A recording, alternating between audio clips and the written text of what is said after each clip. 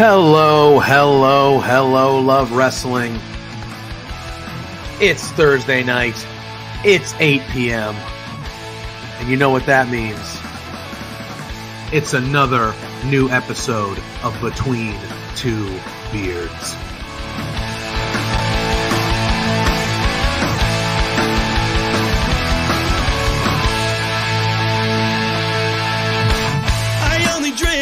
Can we start off with the biggest news of the week? The Rats lost!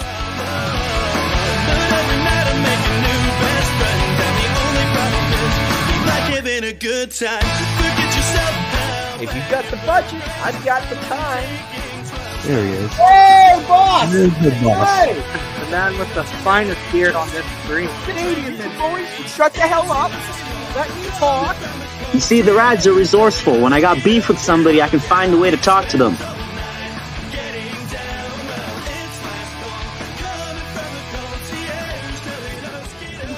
Listen between two beers.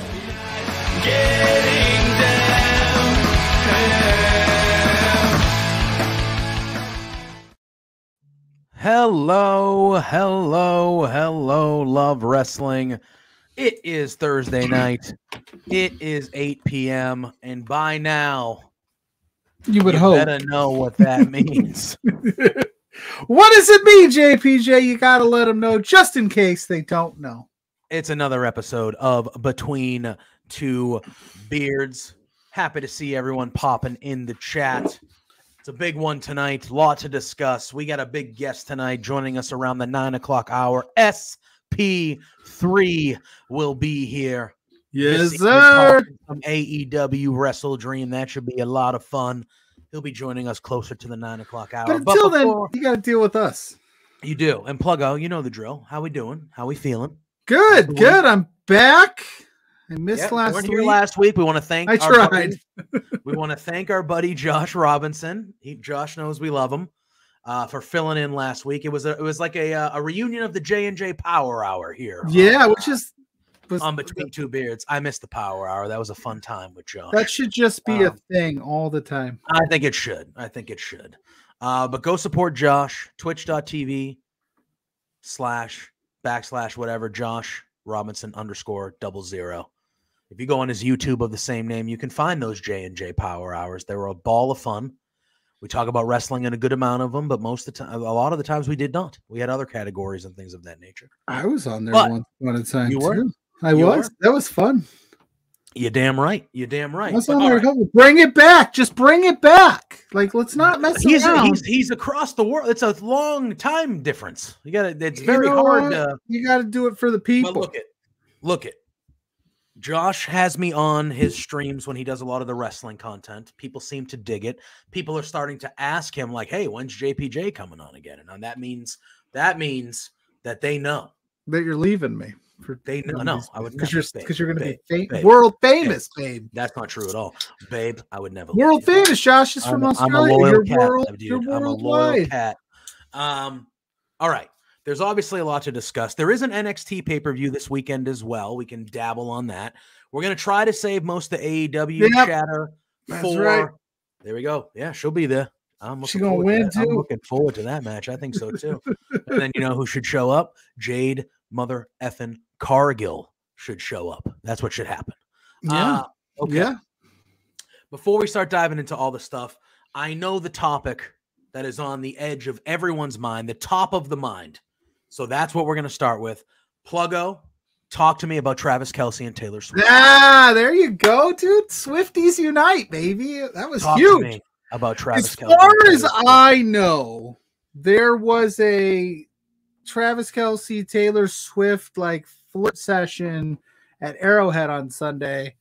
I don't even think of football. I'm pretty sure he was playing the game of football. I don't think so. I really don't. They were barely showing the game. They were showing the box a lot. It wasn't a great game to begin with. I don't know how much you watched, but the Bears are an absolute dump. It was really nice of the Bears to play so poorly. So, T Swift could have a good time rooting on her rumored new lover, new friend, Travis Kelce. And then that's all the news talked about. If that didn't confirm it, what will? What will? To me, that's a comfort. That the move that they made right there, That move in general, that is a, hey, we're confirming this. Because it was already a rumor. Yeah.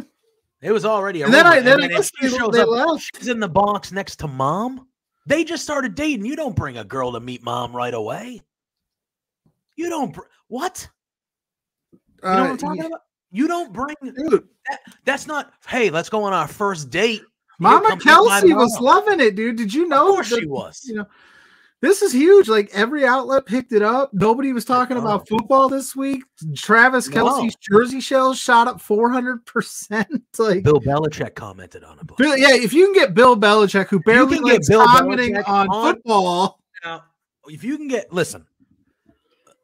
I have only heard Bill Belichick that everybody's heard. It's not like I've met him or anything like that. From the reputation he has, honestly, is that he's a funny guy. But he's a hard ass. Yeah. He was cracking jokes about it, which is insane. All right. Well, that was fun. I felt like we would have a Travis Kelce, Taylor Swift plug us occupied right now. He's occupied. Socials, but yeah. Travis Kelce, Taylor Swift, biggest news. I don't even know if we can talk professional wrestling because of it. I mean, can you imagine a Swift? I know friend of the show, Jeremy Lambert's been pitching that she needs to show up at all wrestling events so he can write those scoops. Can you imagine? If like she showed up at a Mania? Travis Kelce's jersey sales went up 400%. No, that's 400.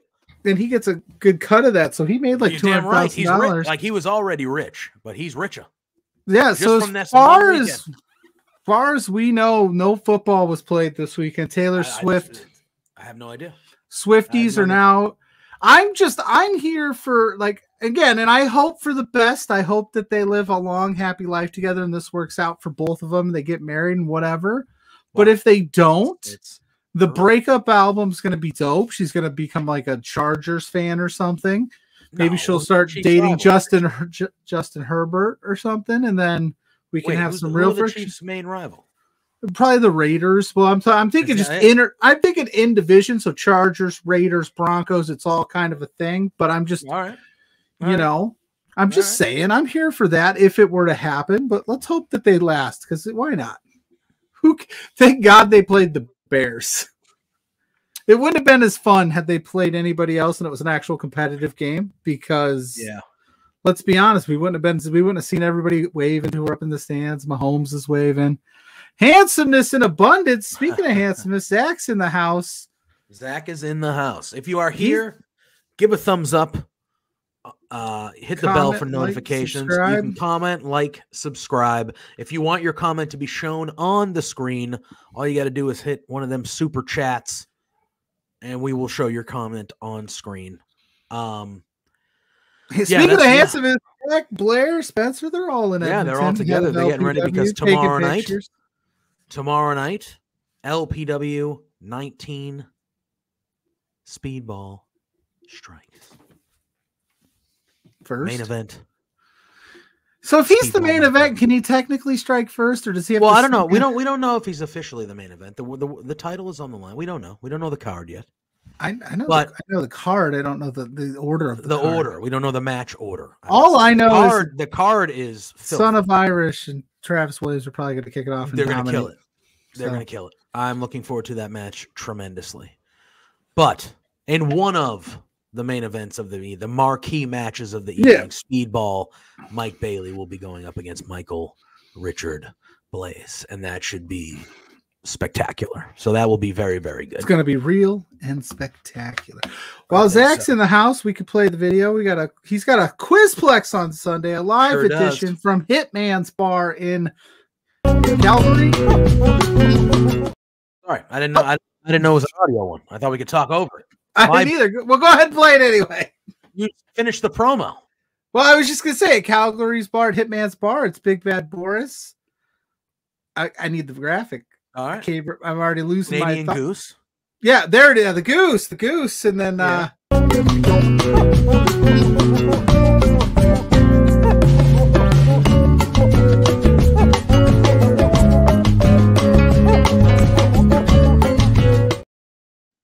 There it is. 5, but for some reason, for me, it's choppy. The video is choppy. The promo video is choppy. But anyway, yeah, that'll be happening at Hitman's Bar in Calgary. That should be a very good time. A very special live. Yeah, that should be good. Kensei Makazawa. I don't want to butcher it. Let me This is brutal. You butchered it already. It's Matsunaga. Matsunaga. Thank you. Sorry, Matsunaga. I'm not great at things. Not good at That's why we love you, Pluggo. That's why we love you. That's why we love you. All right, what the hell do you want to talk about? Let's talk about Jade. Let's talk about it. Yeah. Everybody else is talking about it. There's a subsection of people that are absolutely pissed about it.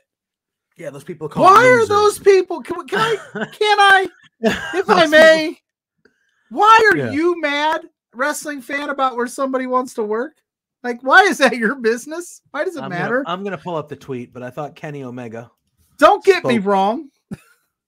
I wish she would have stayed in AEW. I think because I think AEW is making a huge mistake letting her go. She's a star. They need star power in that division.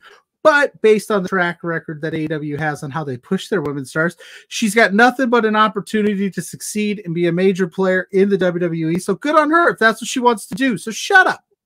Who cares that you're mad that she's getting a paycheck where she chooses to get a paycheck? And rant. Pluggo is. Or I could keep going. Ranting. No, I'm a huge Jade Cargill fan. I always have been. Too. Even when she cut that cringe promo in her debut, I was still like, there's a star there. So let her, and she's going to have banger matches with people like Becky Lynch. So let's go. Oh, it's going to be incredible. Kenny Omega tweeted, he said, "This may be news to a lot of fans out there, but when one wrestler goes from one company to another, we tend to always wish them the best and cheer for them while they embark on their new journey. Genuinely. It's embarrassing and shameful that some fans aren't capable of the same." That was a tweet by Kenny Omega, and I was like, dead on, man. That is dead on, brother. What does it matter? Yeah, remember when people got mad that Cody left? Yeah, well, people get mad about everything. But, who cares? You can still watch Cody sometimes twice a week. When Jade Cargill debuts in NXT or Raw or SmackDown, whatever, you're still, if you're a Jade Cargill fan, you can be upset that they left AEW because it is a hit to AEW for sure. Losing somebody of that nature is a hit, big time. They lost Cody a year ago too, massive hit, But AEW will still be around. They should survive. We're gonna wait for SP3 to talk a little bit of WrestleDream, but there's some banter and chatter going on about maybe big things happening there. I know someone.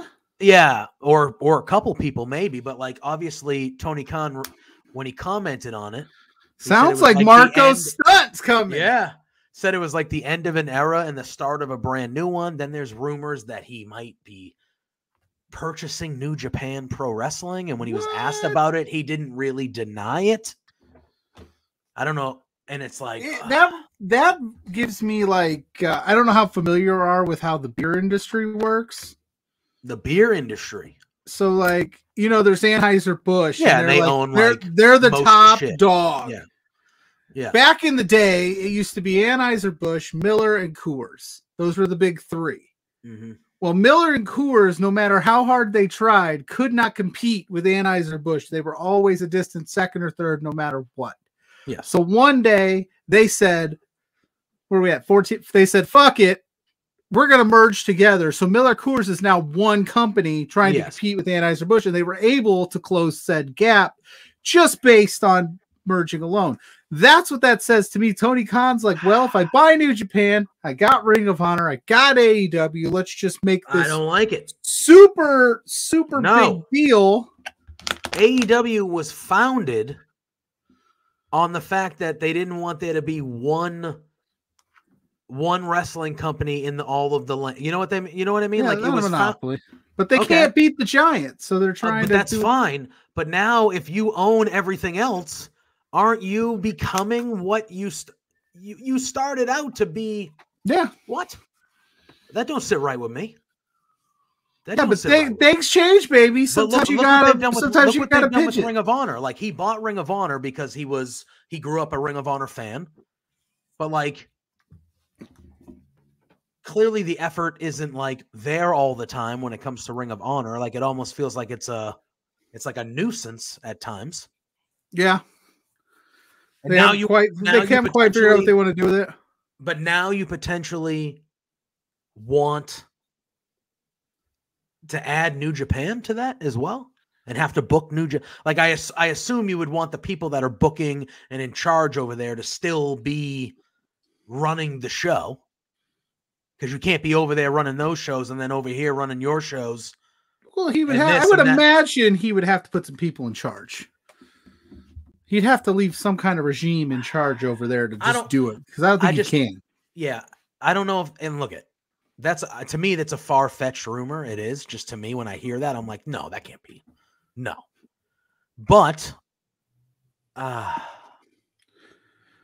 he didn't deny it, so maybe he's playing with us. But it's possible. I mean, he would definitely. He needs to do it now with how everything's going. Yeah, no problem, Zach. He says, belated thank you for the Quizplex. Sounds going to be fun. I wasn't sure, Zach, if you're still here, if that's going to be, is that going to be on YouTube or is that exclusive to our Patreon members?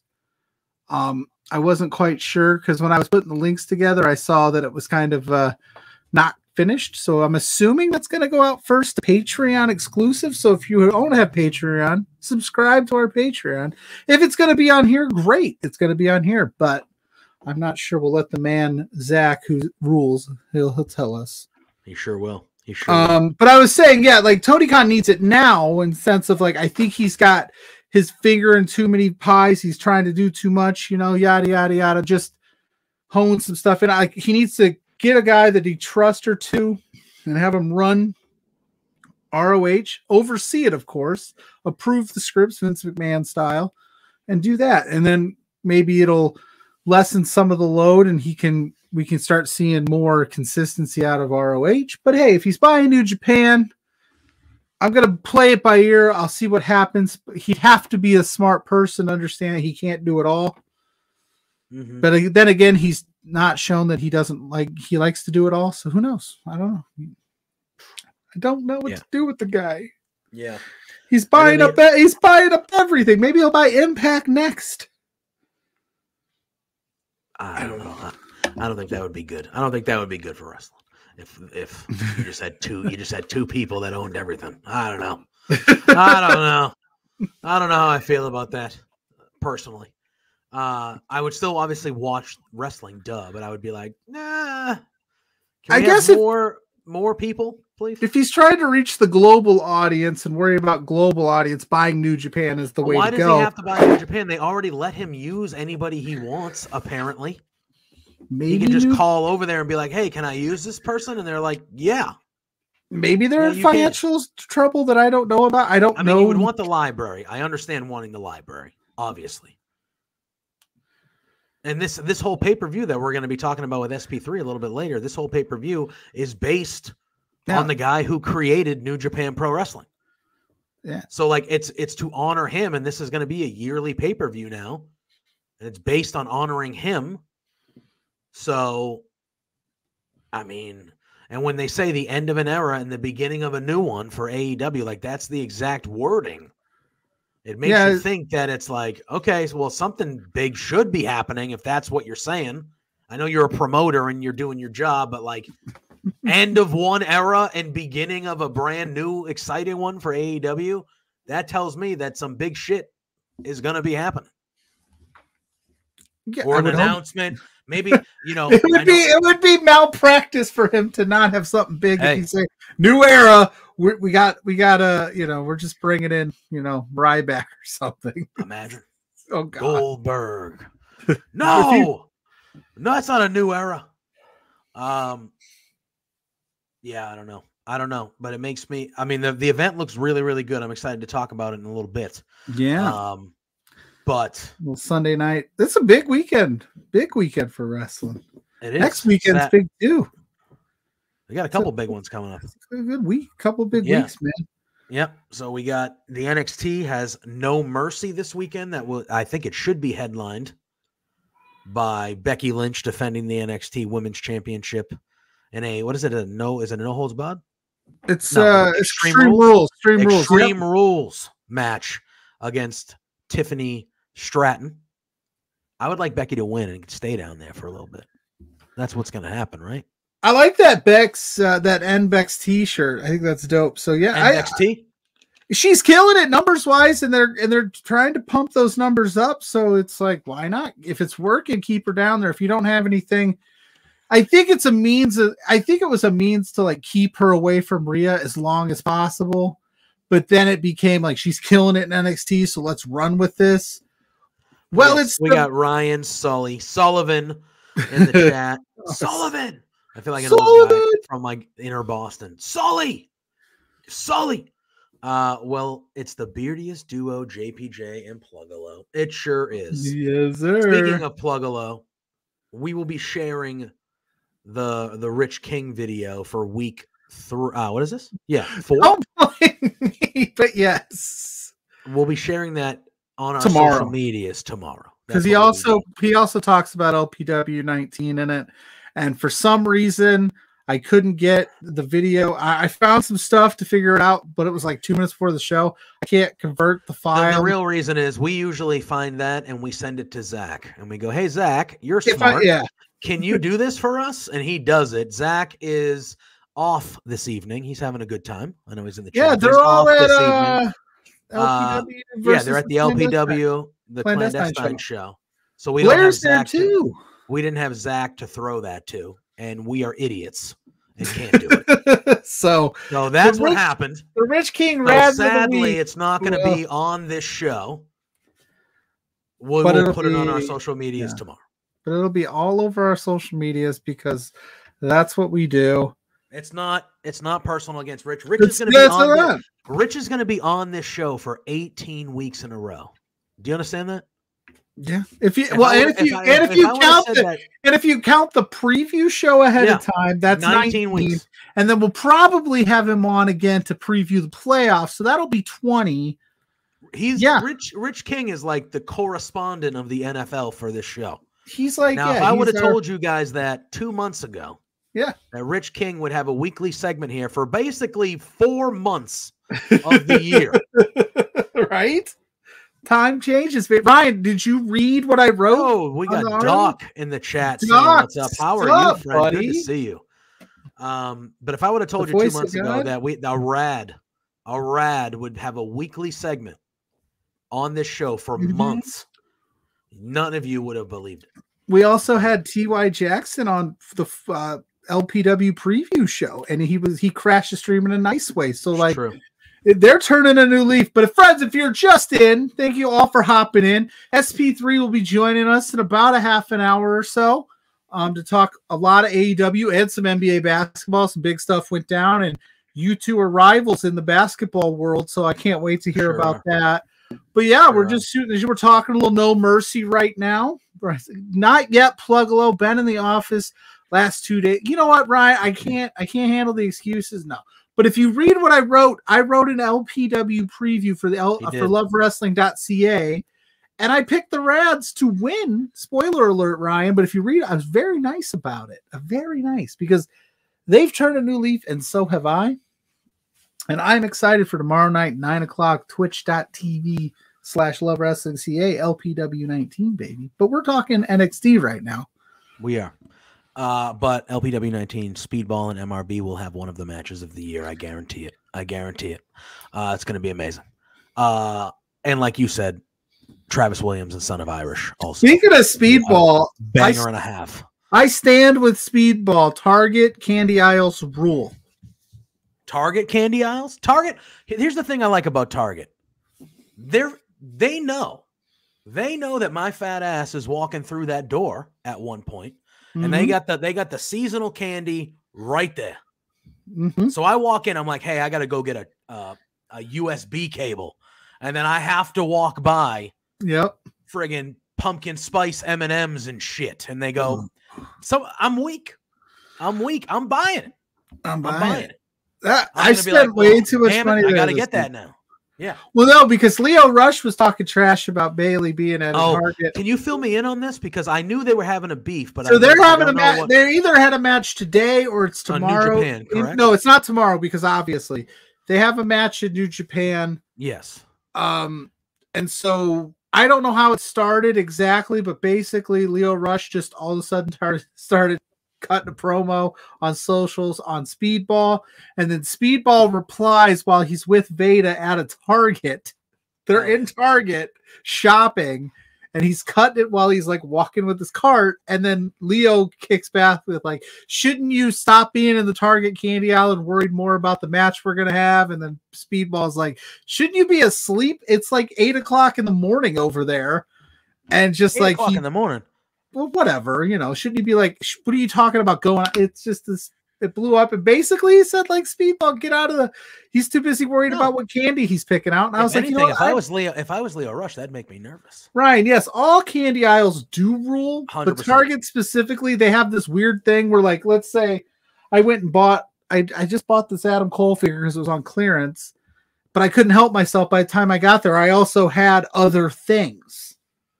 So I was like, I got a great deal on these figures. I can afford all this other crap, and then I leave with a cart full of goodies. And and that's the thing about Target is every time you go, you could have, I got to get 2 things. You're leaving. You with go to a basket. Target, you're leaving with a basket. There's no ifs, ands, or buts about it. There isn't. Yeah. If you want 2 things and you only want to leave with 2 things, Target is not the place. You got to go to Walmart. Go somewhere else. Because if you go to Target, you go to Target, you're there, man. You're gonna see 5 to 7 other things that you don't need until the second you see them, and then the second you see them, you go, "Oh, I think I need that. Yeah, I need that. I need that bag. That's why I came here." While we're speaking of candy, and it is the season, and I was going to mention it. Candy corn. Where does draft tonight? Where does everybody stand on candy corn? Candy pumpkins. Oh, the candy corn pumpkins is my favorite. Oh, how do we feel about candy corn? Okay, you asking me? I'm asking the chat. I'm asking you because I know how I feel about it. I'm pro candy corn. I'm pro candy corn. I'm not going to say like you saying you love it. I'm not going to say I'm there. I don't love it. Like I will pick other candy. Pumpkins? Oh man, but yeah, those are good. But I'm pro candy corn. I'm pro candy corn. Hell's yeah, good, yeah. Good. Yeah. I wouldn't want to have to end this show over you giving a piss poor take about candy corn. Oh, there you go. Oh wow, trash. Wow. Didn't even. Wow. Drew saying he's very. Wow. What's up with the hate? I'll get to the bottom. I'll get to the bottom of that on Sunday. I will. Like, what do you mean when you say firmly AEW on Sunday? I'll show up and throw hands. Hey, man. I'll throw hands. I'll speak for Drew. You're welcome if you want to do that. I'll come if you guys. Sully says, "I don't hate it, but I really don't eat it. My entire family loves it." They're up there. Like there are people that despise that stuff. Despise it. I'm pro pumpkin spice. I'm pro the seasonal Halloween candy, the candy corn, the whole 9. Like I am. If it's pumpkin, so what you're saying is you're a basic bitch. That's what I'm a basic bitch. PSLs all day. Now here's how it works in this family. I am all about the fall seasonal pumpkin spice everything, and then Mrs. Pluggo all about that peppermint for the Christmas season. Oh, I am not. I'm more pumpkin than peppermint, but I don't hate it. Wow. But speaking of which, Drew coming in hot, saying that candy corn is the New Jersey of candy. Wow. Woo. I taking it that Drew is from New York, that probably hits harder, and you're from that area, so I guess that equivalent would be like hot damn. Oh, who knows? JP knew. Hey, no, I don't look at. I can't rock a beanie because I don't look good in a beanie. I've been told that people think I would look good in a beanie. You'd rather? Oh, Ecto guy saying he'd rather black licorice rules too. I don't dislike black licorice either. Black licorice is great. Yeah. That Wallabies one, what's that called? The Wallabies licorice is the bomb. You get in that little like, yeah, it's like I'll have to send you a picture of it. But they got like watermelon, they got the original, they got the black licorice. It comes in like a white for me white bag. It's delicious. And you know, wow. No, I have what they call adult size taste buds. I got them. You know what I'm saying? Yeah. I'll take that fight only so we get to meet up again. All right. Meet up on stream. We'll fight via stream. My top choice, the Reese's Pumpkins are I'm a Reese's guy. I've done this. Even though it's Reese's. It's Reese's egg, then it's the pumpkin, then it's the tree. That's the order. Tree's the worst. The tree's the worst. Fight me, but that's the order. They all have a different taste. First of all, there's no such thing there's nothing better than just the normal Reese's peanut butter cup. That but thing we're talking the shapes. But if you're talking the seasonal one, the eggs are by far the best. The eggs are by far the best. Yeah, 100%. Yeah. Have you seen? So, have you purchased the giant cups? Have you seen these giant Reese's cups they have? No, the giant ones. No, I haven't. Rule. Damn right. You're damn right, Drew. Because that feels almost too much. Because when you get the big cup, you know what I'm talking about. The next size too much chocolate. The peanut butter to chocolate ratio is. It's perfect. Nice. Yeah, once you get that big cup is almost pushing your luck, so I don't want to go any further. How do we feel about all the other things that are Reese's now? Because now there's Reese's Sticks. There's Reese's. Oh, Reese's Sticks rule. Take 5 is the best candy bar, hands down. Okay, but now there's Take 5 with Reese's, and then there's like a fast break that's like a Reese's. Okay, correction. There's so many other Reese's things. I got excited there. The fast break is my favorite candy bar ever. The regular fast break. Yes. The regular fast break, money. You can't go wrong. Okay. I thought you just said Take 5. I know. I got too excited. I was thinking about the fast break. You said Take 5. I jumped the gun. It happens. You know what I mean? Yeah. I prematurely celebrated there like I was Travis Kelce on Sunday. Unbelievable. A fast break is good. A fast break is good. I have a gut. I used to live off a couple fast breaks at a Monster, in the morning. I was always when it came to candy, I find myself more recently, I was always more of a chocolate type of candy guy as opposed to like fruit chews, sour shit, like stuff like that. But I find in my old age, I'm starting to like that. I still love the chocolate. My favorite type of candy is gummy worms, gummy bears. Yeah, see, like I wasn't into that stuff when I was younger. Like I preferred I was a chocolate candy guy. Although one of my favorite candy bars, and people rag on me to this day, I love a good payday. Love a good payday. Talk about basic. What? Paydays are basic. They're just caramel and peanuts, bro. No, people that eat paydays have character. That's what that is. They have character. Is that what that means? Yeah, blue collar. That's blue collar. Yeah, that's what that is. Blue collar JPJ. Yeah, there's no fancy chocolate covering. That's just here. Enjoy this chewy. Your teeth get a workout. It's so friggin' chewy. Mrs. Pluggo, stop by. What's your favorite candy bar, honey? I forgot. Three Musketeers. Musketeers. She's a Three Musketeers fan. Okay. So we're talking candy. That's just all nougat. There's just all nougat inside of that. There's no and then they got the Milky Way, which is a Three Musketeers with caramel. And then they get the Snickers, which is a Milky Way with peanuts. That's the level of Three Musketeers, Milky Way. I also like 100 grand. She likes 100. She likes 100 grand bars. 100 grand. Wow. She's bougie, bro. She's bougie. Bro. Those are throwbacks. She said those. The Hershey's cookies and cream bar, Sully. It's okay. It's okay. Cookies and cream bars are the shit. They're basic. They're Look at cookies throwing up off air, but off the screen. But Grain Maker pod. Look at this guy. He's probably settling into his seat for LPW clandestine. We've been talking about candy for the last 15 minutes. This is a wrestling show. Yeah, but we're talking about candy because who doesn't like candy? That's right. Unbelievable. Cookies and cream is just a flavor that's going to work in anything. You can use cookies and cream in any facet. Ice cream, milkshakes, candy bars, anything. It's going to work because cookies and cream is just a flavor pairing that works. It's perfect. Anyway. Oh, Mrs. Pluggo's throwing sprees out there now. Chewy sprees. Spree. She doesn't want to make appearance on screen, so she's feeding me candy ideas off to the side. She's like right here. So if you see that and then go, yep, she's just hanging out, being a there's her hand. And there we go. Saying, well, you had 50. 50 of those, I'm gonna say 4 days. I would put the over under at no. I put the over under at 3 days. I think it took you 4 days, so I'm gonna take the over. But the number's 3. I was gonna say, but if you were pushing yourself, how could could you do it in a day? You'd probably have diabetes. 50 of those in a day? Could you do it? You would have to go to the hospital. You would have a sugar issue. You would have a sugar episode. At 50 in one day. That's 25 normal sized candy bars. This is why I love this show. Did you do 2 days, you savage? I say that with love because that's impressive to me. But you savage, you did that in 2 days? Hey, I could have done it. Yeah, I could have done it today. This show, that's what I'm saying. That's why I love this show. 2 days, son of a bitch. Biggest weekend in wrestling. We got all this stuff going on, and we're just saying, screw it. Let's talk about candy. Unbelievable.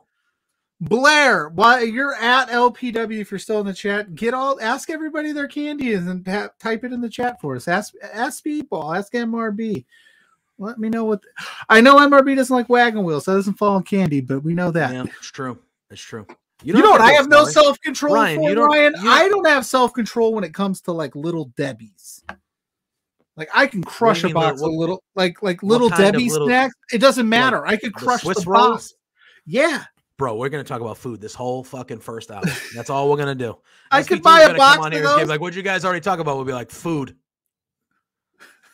Food. We didn't talk about anything. SP3's debut on Beards. He's gonna be like, never again. These guys are out of control. Yeah. He's like, these guys. He's like, I got diabetes just listening to him talk about all the sweet stuff. Oh man. So like, what's your favorite Little Debbie?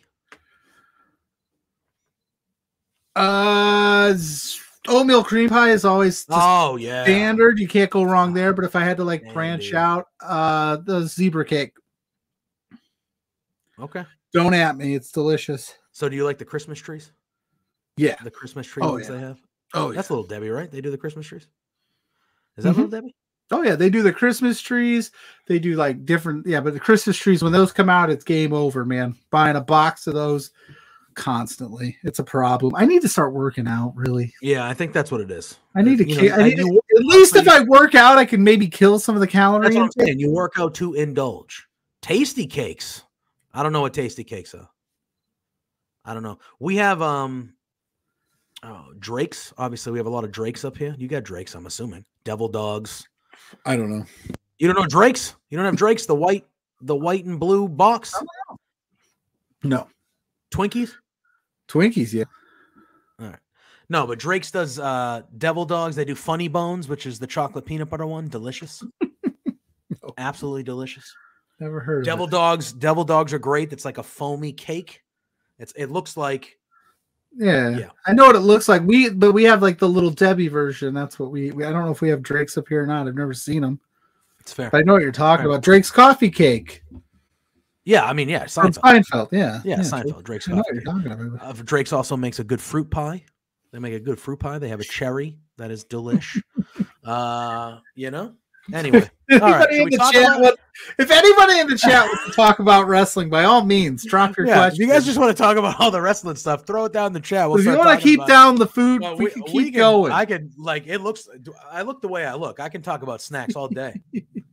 You have a box of Devil Dogs from 2013 when they were closing. I never opened the box. They're still around though. You can still get them. So what you're saying? Are they still good, Drew? Are we going to eat 10-year-old Devil Dogs? No, those are moldy. If he opened that up, that's no. They said what's it? Twinkies never go bad, right? That's what the rumor is. There has to be a limit. No limit. There has to be a limit. How many subscribers would we need to get, Drew, on Sunday to open up one of those Devil Dogs? Eat one of those 10-year-old Devil Dogs. Let's put it out there. How many subscribers? Yeah, what do you need, Drew? There we go again. Where should Jade Cargo? We already know where she's going, bro. She should go right to the main rosters. Well, they're probably. I mean, they're going to do NXT. I think with Becky. I think they're going to do the Becky thing. No, only if she wins. If Drake's she was doesn't, closing, but then they weren't, so I decided to keep it. Well, 10 years, Drew. It's impressive. what I would do with her is what they did kind of with Nia Jax when she debuted on the main roster, was just have her like really squashing people, look really good for a little bit, and just kind of like really show what she can do, like highlight it, because there's this whole subset of fans, Ecto guy, brother from another mother, that don't know who Jade Cargill is or don't think she's any good based on her run in AEW, which those people would be wrong, but that's okay. So I let you got to highlight her. If you throw her right into the mix with Becky, sure, Becky can mask maybe some of her deficiencies, but she has to win that. If she loses that out the gate. Oh, she needs to beat Becky. I think she debuts and she should win the title from Becky. Like, I feel like that's what I would do. But the way that WWE presented Jade, that tells you everything you need to know about how they value her and how they view her. Because they had ESPN announce it. They posted it all over their social media. She did an interview with a Ringer podcast, which is associated. Yep. You know, like, you had to do that. Releasing pictures of her at the Performance Center. Like, they made it a clear big deal. Hey, we signed this person. Could you imagine if they didn't and they were just like, we got Jade Cargill, whatever. Yeah. She just got like a small graphic, like those NIL deals that they were signing with the college kids for a while. Like, just whatever. So that tells me that they know that she's going to be a big star for them. So, or at least they have plans for her to be, I would imagine. Correct.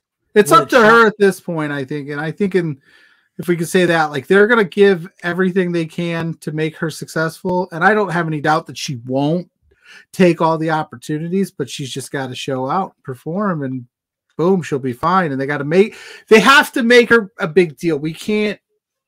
You can maybe toy around with what you did with Cody and how he like didn't finish the story at Mania because it's Cody. I don't think you could do that with Jade. I really think you have to just take the shot, push her to the moon. If you put her in NXT and she challenges Becky, she's got to win right away. Like, let's not dick around with it and put doubt in people's minds. Stamp it right away, because that's how good she's gonna be. Yep. And is Sully is asking, did you discuss how big of a scumbag? Did you see this? I did not, but I've kind of tuned out Kurt Schilling over the years, so I have to imagine he said something stupid. So Tim Wakefield, former Red Sox, longtime Red Sox. Knuckleballer? Yep. He has cancer. Okay. The family did not want that released, but Kurt Schilling somewhere outed that Tim Wakefield had cancer publicly against Tim Wakefield's family's wishes. But why? Because he's a piece of shit. But why would you do that? Because he's a piece of shit. I mean, I haven't heard the clip. I didn't read it. I don't want to give that guy any of my time. Great pitcher. Helped the Red Sox break the curse. God bless him. On his podcast. Probably should be a Hall of Famer, in my opinion. But as far as the baseball goes, but he should never get in there because he's a piece of garbage. And he has been for a long time. JPJ, I'd be willing to do a top 3 candy ranking on Firmly. Oh, we would need to talk parameters.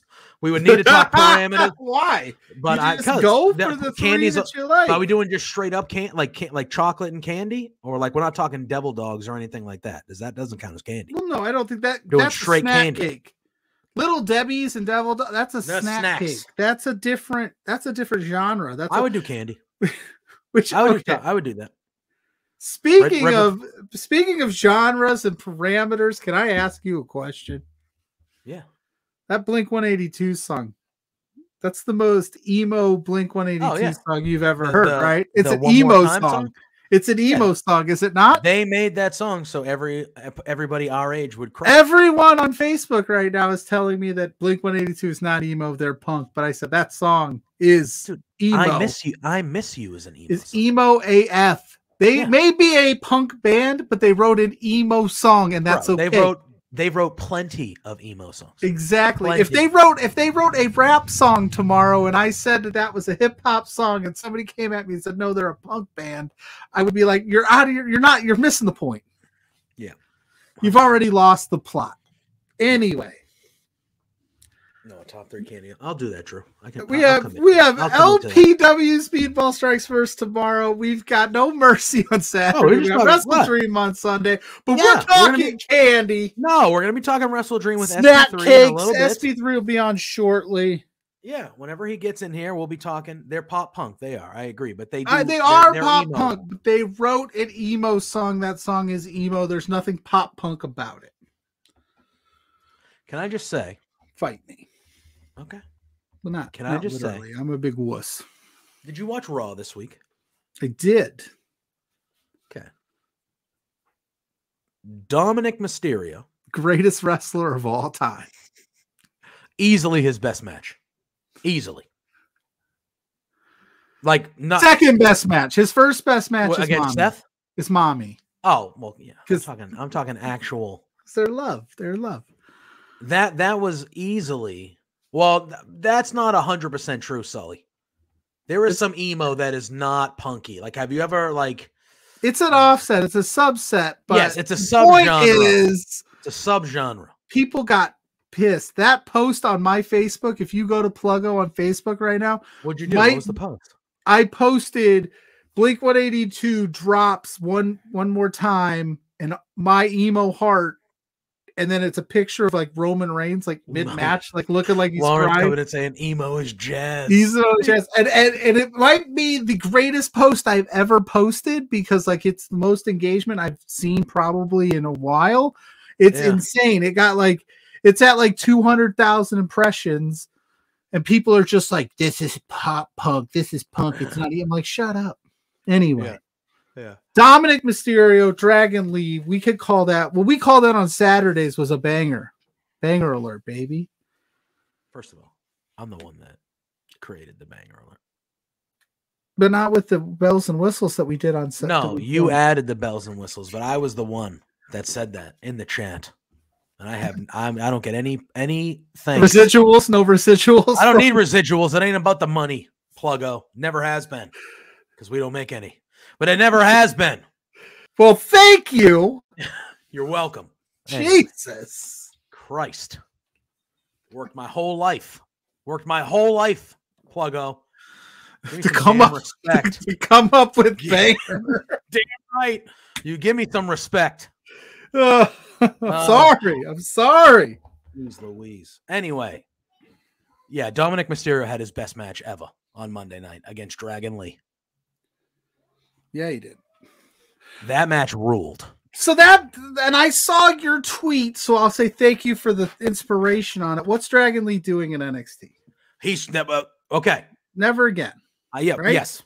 That's what I tweeted. I said if I'm WWE, Dragon Lee never sees NXT again. Was he on the next night? Was he on? I don't know. I didn't watch it. I'll be completely honest with you. I had NXT on kind of in the background, so I wasn't paying super close attention because I was writing that preview. But I had it on to catch things. I don't think he was. In my opinion, based on the match on Monday and the reaction that he got, that he won that crowd over. And I get it. He's in there with Dom and the crowd hates Dom. I get it. But he won that crowd over. Like the stuff he was doing, that crowd was into him. They clearly wanted him to win. Wait a minute. Put it on the screen. Wait, what? I said I didn't want residuals. Oh, this doesn't mean anything. Put it up. It says For Exposure Corp owes JPJ 0 residuals as it is a completely original composition. Yeah, by me. Right. You're damn right. Me. We already got it. We had him on that Saturday. He did some wheeling and dealing. By me. I was the one that said banger alert, and Blair literally said, yeah, we should do like some sirens or something. You know what we could and do? And then you went, and did your thing. That's what the fuck happened. That's the story of how banger alert happened. We got beef, bro? No, we don't. Exposure beards? No. You know, I was just thinking what we could do is we could start Between Two Beards LLC, which we already have. We could merge the For Exposure LLC, kind of like TKO, and become like this just giant umbrella like Tony Khan's trying to do in the world of wrestling, and we could just take over the world. We can get firmly into that. We could just do this whole thing. We'll buy up everything. We'll buy up Sunday brunch. Well, I'm sorry, the brunch gimmick. We'll buy up Quizplex. Okay. We'll buy up blowing off street. We'll just buy it all. Okay. Yeah, we'll buy Love Pro Wrestling. We'll just merge it all under the Beards umbrella, dude. We could. Watch out. Watch out, world. We're coming. We could do that. We could do that. No, but honestly, if I'm WWE, with the reaction that he got in that match, if you let that guy go on Raw every week and have a 10 or 15-minute match and have a banger, that guy will be a superstar. That I really feel it. I really feel that. We're going to be talking about MJF, Adam, and Roddy. Let me tell you. We're going to be talking about that. Adam! Yeah, Lauren. So I was leaning into an idea about, all right, so at the end of Dynamite last night, I thought Dynamite was good. The Jay White MJF stuff was pretty good. I'm excited for that program when it happens. But last night at the end of Dynamite, Jay White was getting his ass kicked by a bunch of dudes dressed in all black, and you saw the devil. That devil was not MJF. That was not MJF. Stutt, baby. Yeah. Very funny by Kate earlier today. But when I pick Marco Stunt for every surprise reveal, I tagged you in it. I said Pluggo's dream was just made. So happy. I'm so happy he's getting all the love today. So I was leaning that it was either Roddy or Adam Cole. That's who I thought. Just Pluggo screaming JPJ. JPJ, I need you. Yeah. And then so Lawrence I was playing some video games earlier. Obviously on Dynamite last night, MJF and Adam Cole came out. Adam Cole's on crutches. His ankle was wrapped and braced, and it was just it was huge. He sits in a chair. They do all the entrance and all the fun stuff. He sits in a chair. And he says that basically his ankle exploded, tore ligaments, broke it in 3 different places. It's all messed up. He needs to go have surgery. All because he jumped. Yep, all because he jumped off the stage to go help his friend. Promo was really good with the two of them. MJF ends up saying that he will defend the ROH titles alone, and we'll talk more about it with SP3 when we go through the card. And then Adam leaves. And then Roddy comes out with the Kingdom, and MJF says, "Hey, I get it. Like, I know I might not like him, but I know he's your bro too. It's cool. You can go." Like he goes, "It's okay. You can go." So Adam leaves with the Kingdom, and Roddy leaves with them. Mm-hmm. Then Jay White comes out. MJF and Jay White have their back and forth, which is good. We'll talk about it later. Jay White was sitting like Adam Cole was during he kept on saying "baby" a few times in his promo and stuff like that. So that happens. And then at the end of Dynamite, after the main event, before they go off the air, Jay White is getting assaulted in the back by 5 dudes, all in the black kind of, I don't know what you call those outfits. What do you call those outfits? The ones that are like tight to your skin and that cover the face. There's a certain leotards, like a full body suit. Yeah, full body suit, all in black. And then the camera looks over, and one of them is wearing the devil mask. Yeah. And then he swipes at the camera, and that's how Dynamite goes. And Lawrence saying in the chat that when he said his ankle exploded, that's where Lawrence got suspicious. It was a little too jokey. That's what Lawrence says. Now, obviously, too, that they can obviously find, but Britt Baker posted a picture of him and the doctor with an X-ray and stuff on Twitter. Well, Lawrence, obviously, you could do things that you could find. Lawrence in my chat said that, in my chat earlier, Lawrence said that he looked on the internet to see if that was like a stock photo. He looked. Yeah.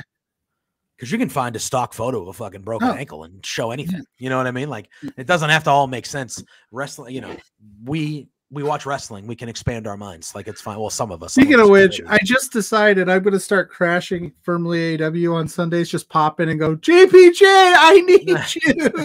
You'd be like, I'm busy with my other friend right now. Yeah. No. So Lawrence thinks that the devil is Adam Cole. Now, I would agree, but he thinks that the whole time what he said was Yeah, what he said was Adam Cole has been weakening MJF. Yeah. This whole time. And he thinks the whole thing, like clearly Adam Cole, he thinks it's a work now. He thinks that he's not really injured. Or maybe the injury's not as bad as they thought it was, but they're playing it off that it's really bad. So he'll leave. Like if he just tweaked his ankle and it's an ankle sprain and you got to miss 3 weeks, month max, you can play it off that he went away. You know what I mean? He can come back in a month as the dev, So maybe they're playing it off that it's a really large injury. He has to have surgery and go away for months and months and months. But realistically, he only needs to miss 3 or 4 weeks because he has a sprained ankle or something like that. Oh yeah. And even if it is a real shoot, like his ankle exploded, like they're doing such a good shtick right now that you could keep Adam Cole on TV and figure something out. But I have to imagine they are playing it very close right now where it's like, I don't think it's as bad as they're giving on, but why not play it up? I mean, it looks so bad to MJF that he's going solo at WrestleDream, which we'll talk about later, but yeah, for his brochacho. Unbelievable. Gonna wrestle a handicap match to keep the title. So when Adam Cole comes back, hell yeah, they can defend him together. Unbelievable.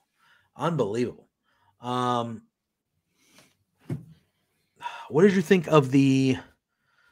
I'm trying not to talk too much AEW because I'm trying to save it for SP3. But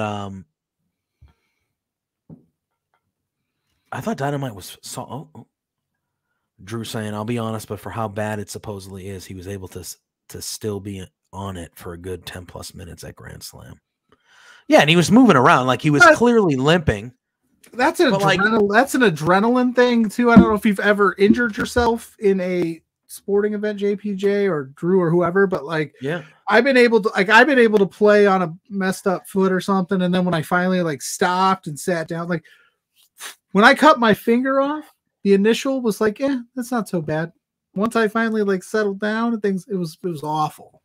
Yeah. I hurt myself at work once. I slipped. So maybe he was just adrenaline. Show's got to go and power through. But I mean, didn't Triple H rip his quad clean off his bone and wrestle an entire match? He let Jericho put him in a walls of Jericho after it happened. Yeah. So I mean, it could have been adrenaline. It could have been just he didn't realize it was so bad.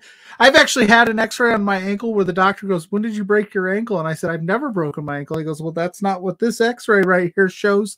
And I go, "Oh, all right." Noted. I've been walking around this thing for months. Broken.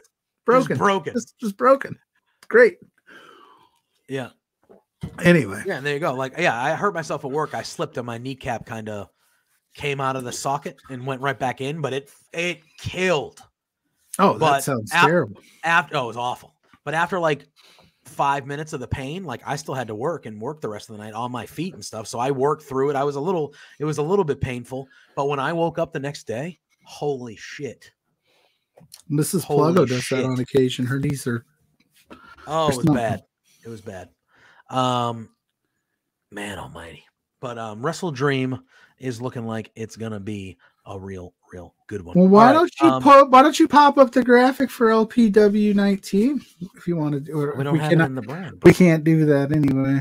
Wait, we didn't. Did we not shift it over? Could you not go into a different brand without messing up the flow of the show? No, I can't. You see? Oh, hey, JPJ, you're on full exposure. Welcome, friend. I can't do that. That'll be Saturday at 10 o'clock. I think Blair's doing it from the boss's house. Oh yeah, he's doing it remote because he's there. He's there right now on location. He's on. He flew out. Speedball strikes first. Yeah, I mean it's a big one to fly out for. The big one. We got Speedball Mike Bailey versus MRB. Like I said, we got Travis Williams, son of Irish, for the Challenge Championship. The Rads are taking on 7. I have a feeling the winner of that's going to get a shot at whoever wins between Ride or Die and Paralera for the tag titles tomorrow night, which will be Stephen Crow and TFA, our girl. Yep. We have a scramble match. Jack Pride's taking on Sean Moore,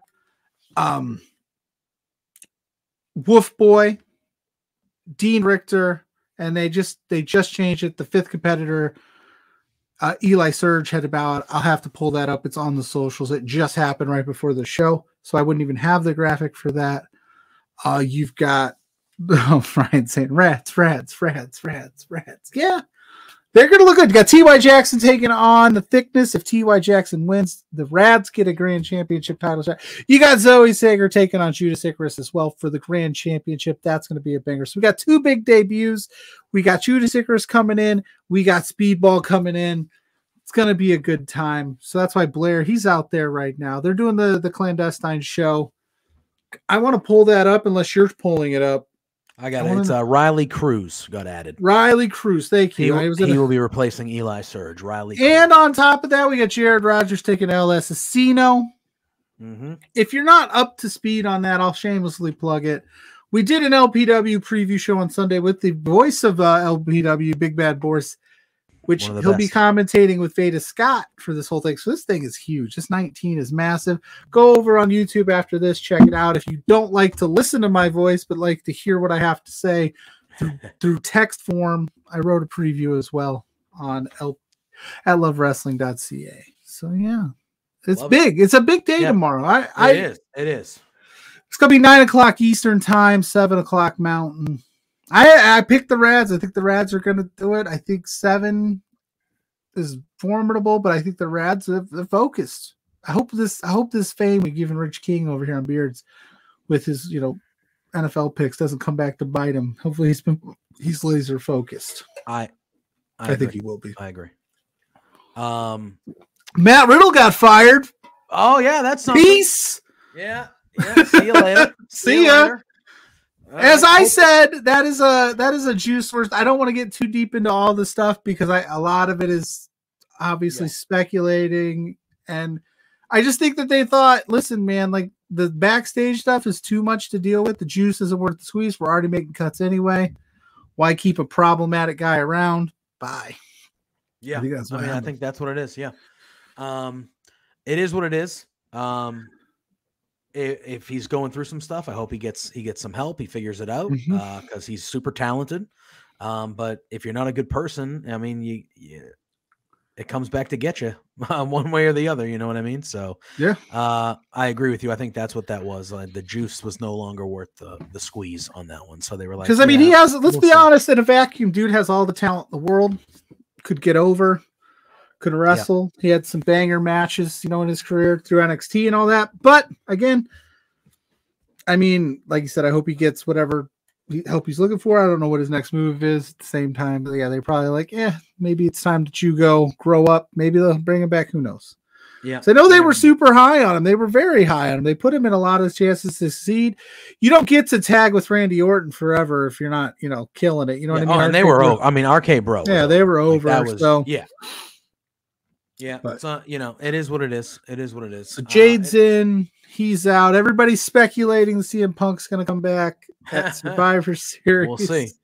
I don't think so, but you know what? I want to thank Big E because ever since Big E made the big meaty men slapping meat over, we have seen some more big meaty men. I know, and we Otis and Bronson Reed on Monday. That match ruled. All right. Here we go. We've stalled long enough. It's not stalling. We just talked about food and snacks for 25 minutes. We figured it out. We made it. Listen, we tried to talk about everything but wrestling, and we're going to continue that here. Our guest at this time, none other. We're going to bring him on. SP3. Boom. Of True Heel Heat. He's here to talk about Damian Lillard. Oh, we can. And Rui Hachimura. I can do that.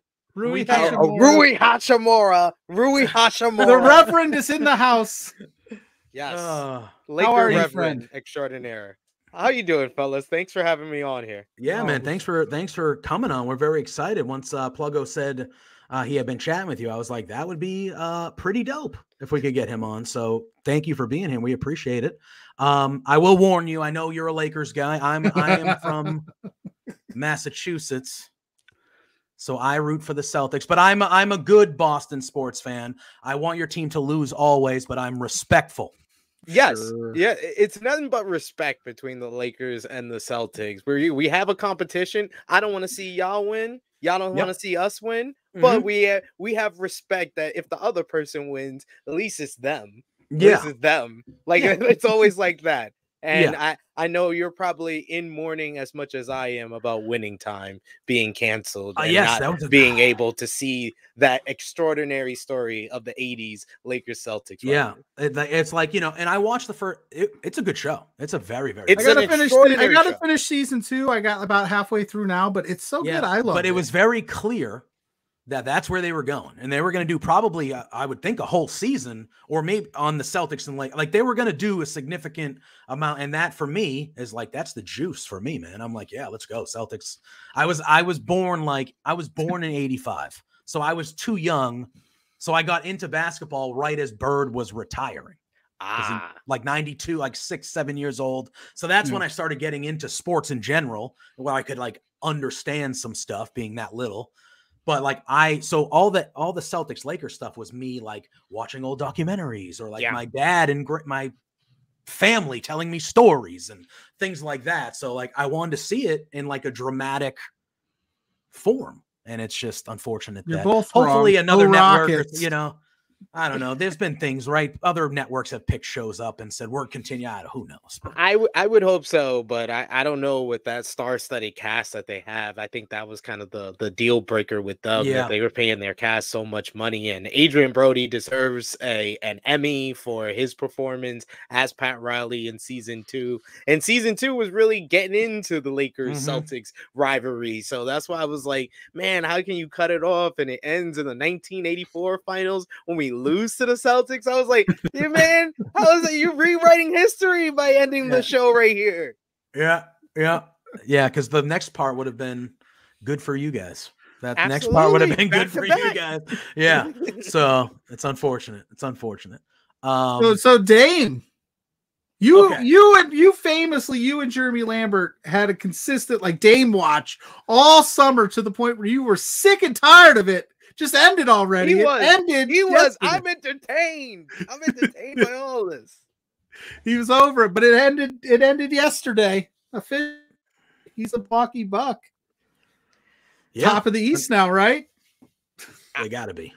I put them number 1. I think they have the best odds of winning the Eastern Conference. When you have Damian Lillard and Giannis Antetokounmpo, you have the second best duo in the NBA, pretty much, because I have to give the first honors to Nikola Jokic and Jamal Murray. They just won the championship, just proved themselves not only on offense but on defense. I think the big question for Damian Lillard and Giannis Antetokounmpo is how that duo is going to do on defense, because Milwaukee is such a strong defensive team, and they're losing someone that was a key factor defensively for them to win the championship 2 years ago in Drew Holiday.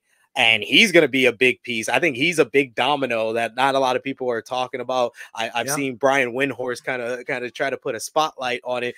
He's going to be the big domino dropping here, because you hear teams like the Lakers and the Celtics and the Heat are all going to be looking towards getting him and putting him a part of them. And I tell you, if the Lakers get Drew Holiday, they better ship the Larry O'Brien trophy to us right now, because it's over. It's a wrap.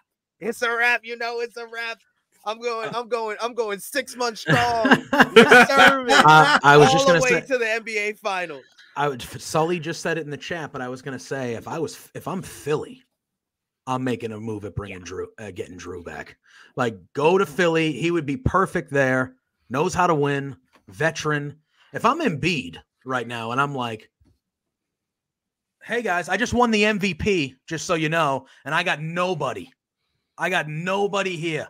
I got James Harden, who he's going to be out of town. I think they have to get a third team involved in this deal if they're going to get it done and get Drew Holiday. I would think someone. I mean, Phoenix got out of this Lillard trade like gangbusters, because they fleshed out their team and added a lot of depth, where I feel like they're in that top 3 conversation now in the Western Conference with the Lakers and the Celtics after that trade, because they really have some pieces that they can work with where they have an actual team. I thought when they got Bradley Beal, I was like, they have a skeleton team. So now they actually have an actual team. And what they did in the offseason, I'm very confident in what they're going to do the upcoming season. But Damian Lillard going to the Milwaukee Bucks makes them the favorite. You got Chris Middleton. You just re-signed Brook Lopez, who is such a good factor, whether it's on defense, whether it's on offense, being a big man inside and such a great scorer overall.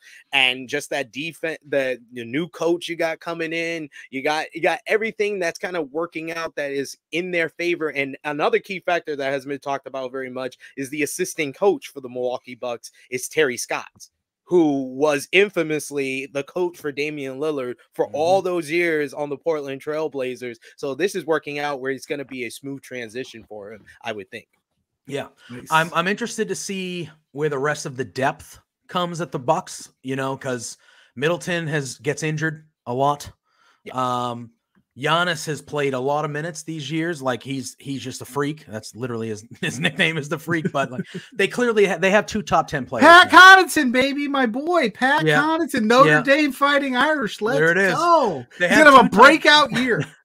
And this also, Giannis has been talking a little bit this offseason, like, hey, like I like Milwaukee, but like if we don't have a winning culture, I want to go somewhere where I'm going to win.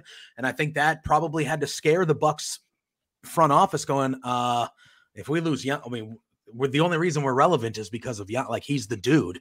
So like we need to getting Dame also, not only does it make your team a favorite in the East, but it shows Giannis like we're committed to keeping you here and winning here, like with that. And yeah, so I think it works both ways that way too. I like the depth, and I'm a homer, so it is what it is.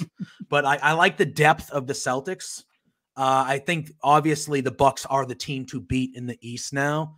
But I think if you're talking 1 through, they got the top 2 guys. Okay.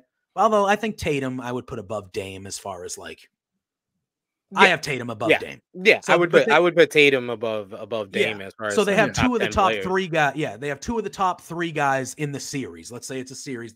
Milwaukee has 2 of the top 3 guys, but the next 4 or 5 dudes are on the Celtics, I think. Maybe Middleton. I would say Brown and then Middleton. I was like, they got the top 5. They got 3 of the top 5 right there. So, I like Al.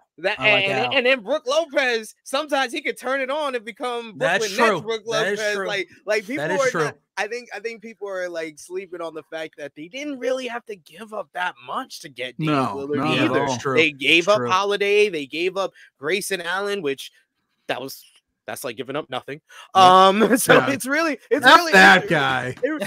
When you really look at this trade as far as what Milwaukee gave up and what they're getting back, it's really a Holiday for Lillard trade. They won.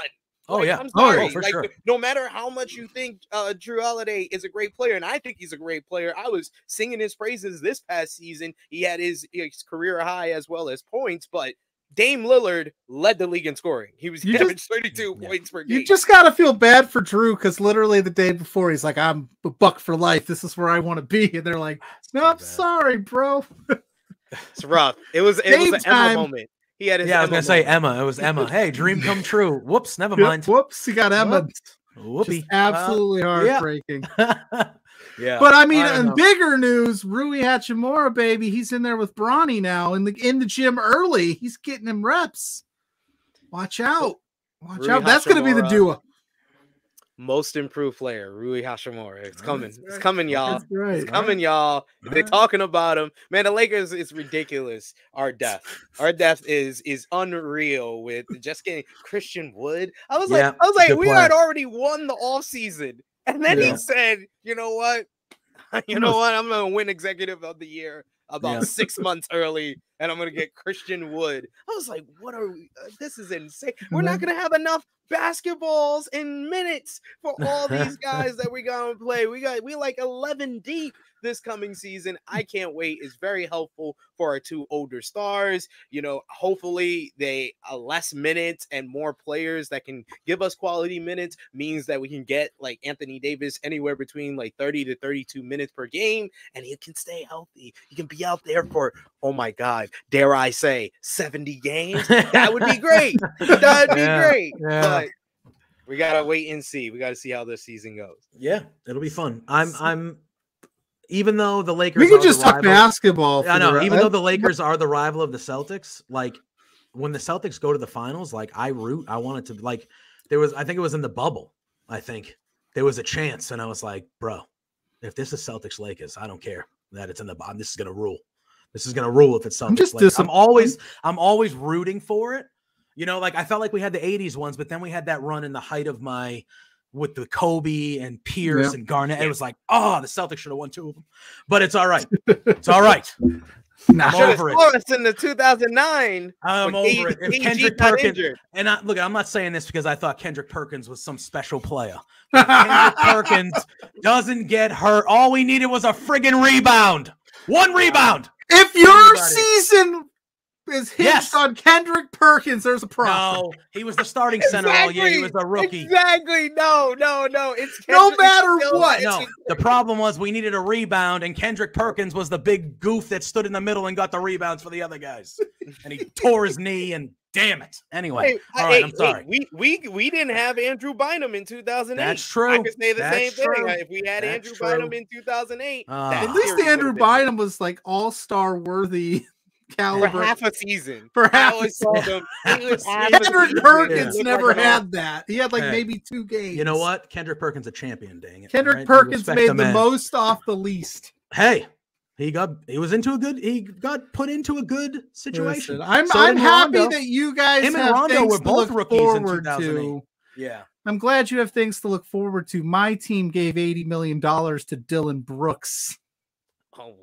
You got my old coach though. You got Ime. He's a good coach, regardless. But he's got the problems. He's a good coach. He's a good coach. He's a very good coach when he's focused. When he's focused on basketball, he's going to be at the damn hat during the timeouts. And they're like, he brought us to the finals.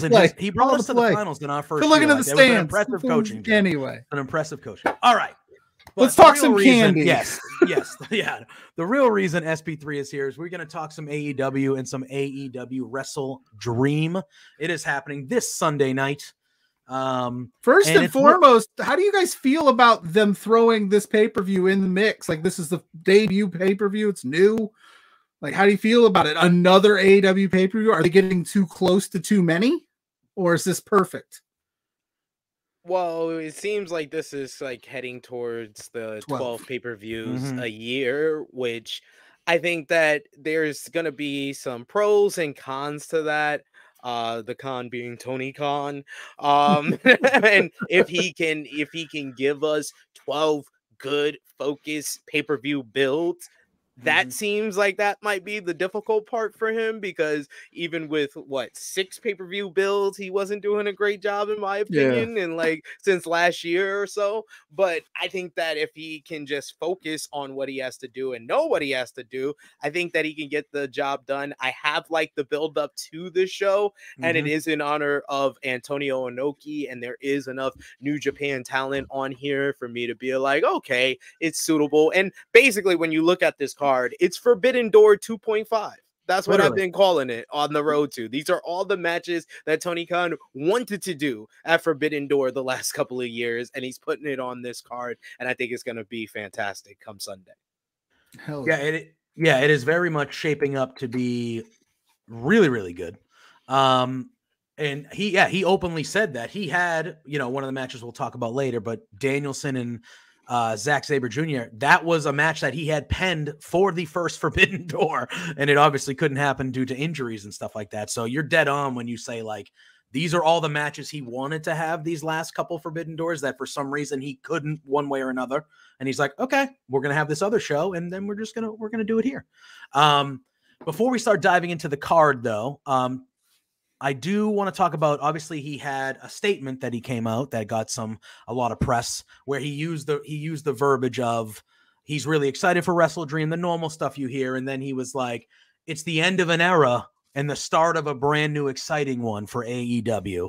And then we've heard the chatter all week of, like, there was rumors that he's going to buy New Japan Pro Wrestling. And then when he was asked about it, he didn't really deny it.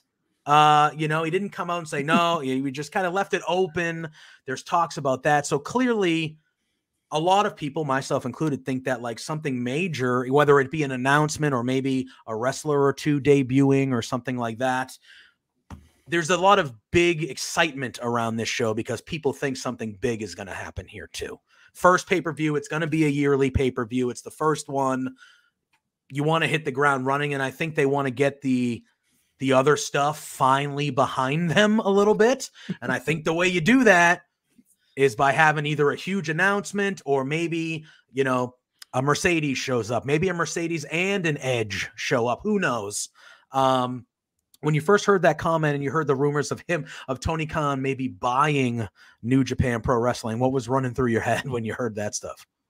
Well, I always say when anybody asks me what's my favorite promotion, I say New Japan Pro Wrestling, because that's the promotion that really kind of kept my love of professional wrestling going, especially when I started into the whole wrestling media kind of verse and started my podcast and stuff. It was New Japan that kept my love, and that was the thing I got excited to talk about when a time when WWE wasn't as great as Ring of Honor was so.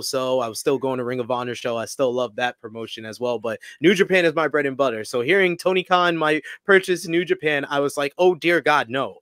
That was my reaction. Yeah. That was my initial reaction is, oh dear God, no, because yeah, no, I'm good with Tony Khan owning AEW, owning Ring of Honor.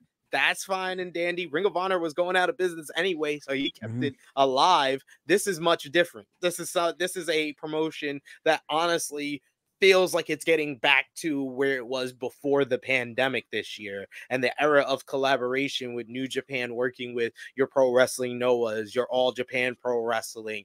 They did a whole All-Star Junior Festival that had DDT and Dragon Gate and all the Japanese promotions are part of it. They did 2 shows with Impact Wrestling. They have this whole collaboration that they're doing now with MLW and CMLL. So all of that, I think, would be taken away if Tony Khan purchased New Japan. So no, I hope that is not the announcement. I'm gonna be praying for the next couple of nights that is not what he's gonna say at WrestleDream. When I heard him say a new era, my first thought is he's gonna announce something involving Max.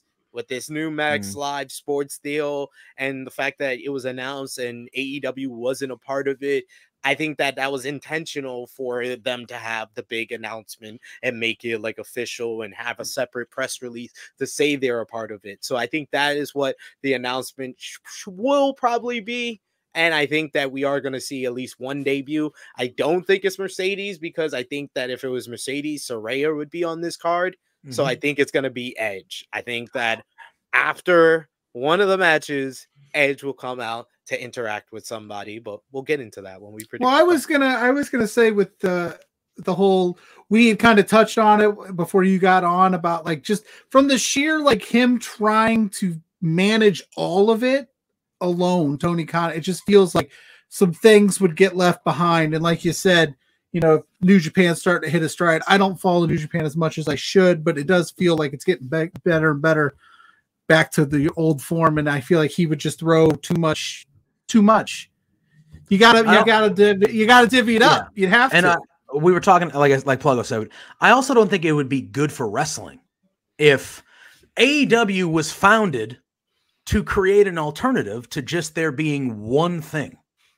So now, if Tony Khan were to own AEW, Ring of Honor, and then New Japan Pro Wrestling, that is just another guy owning almost everything.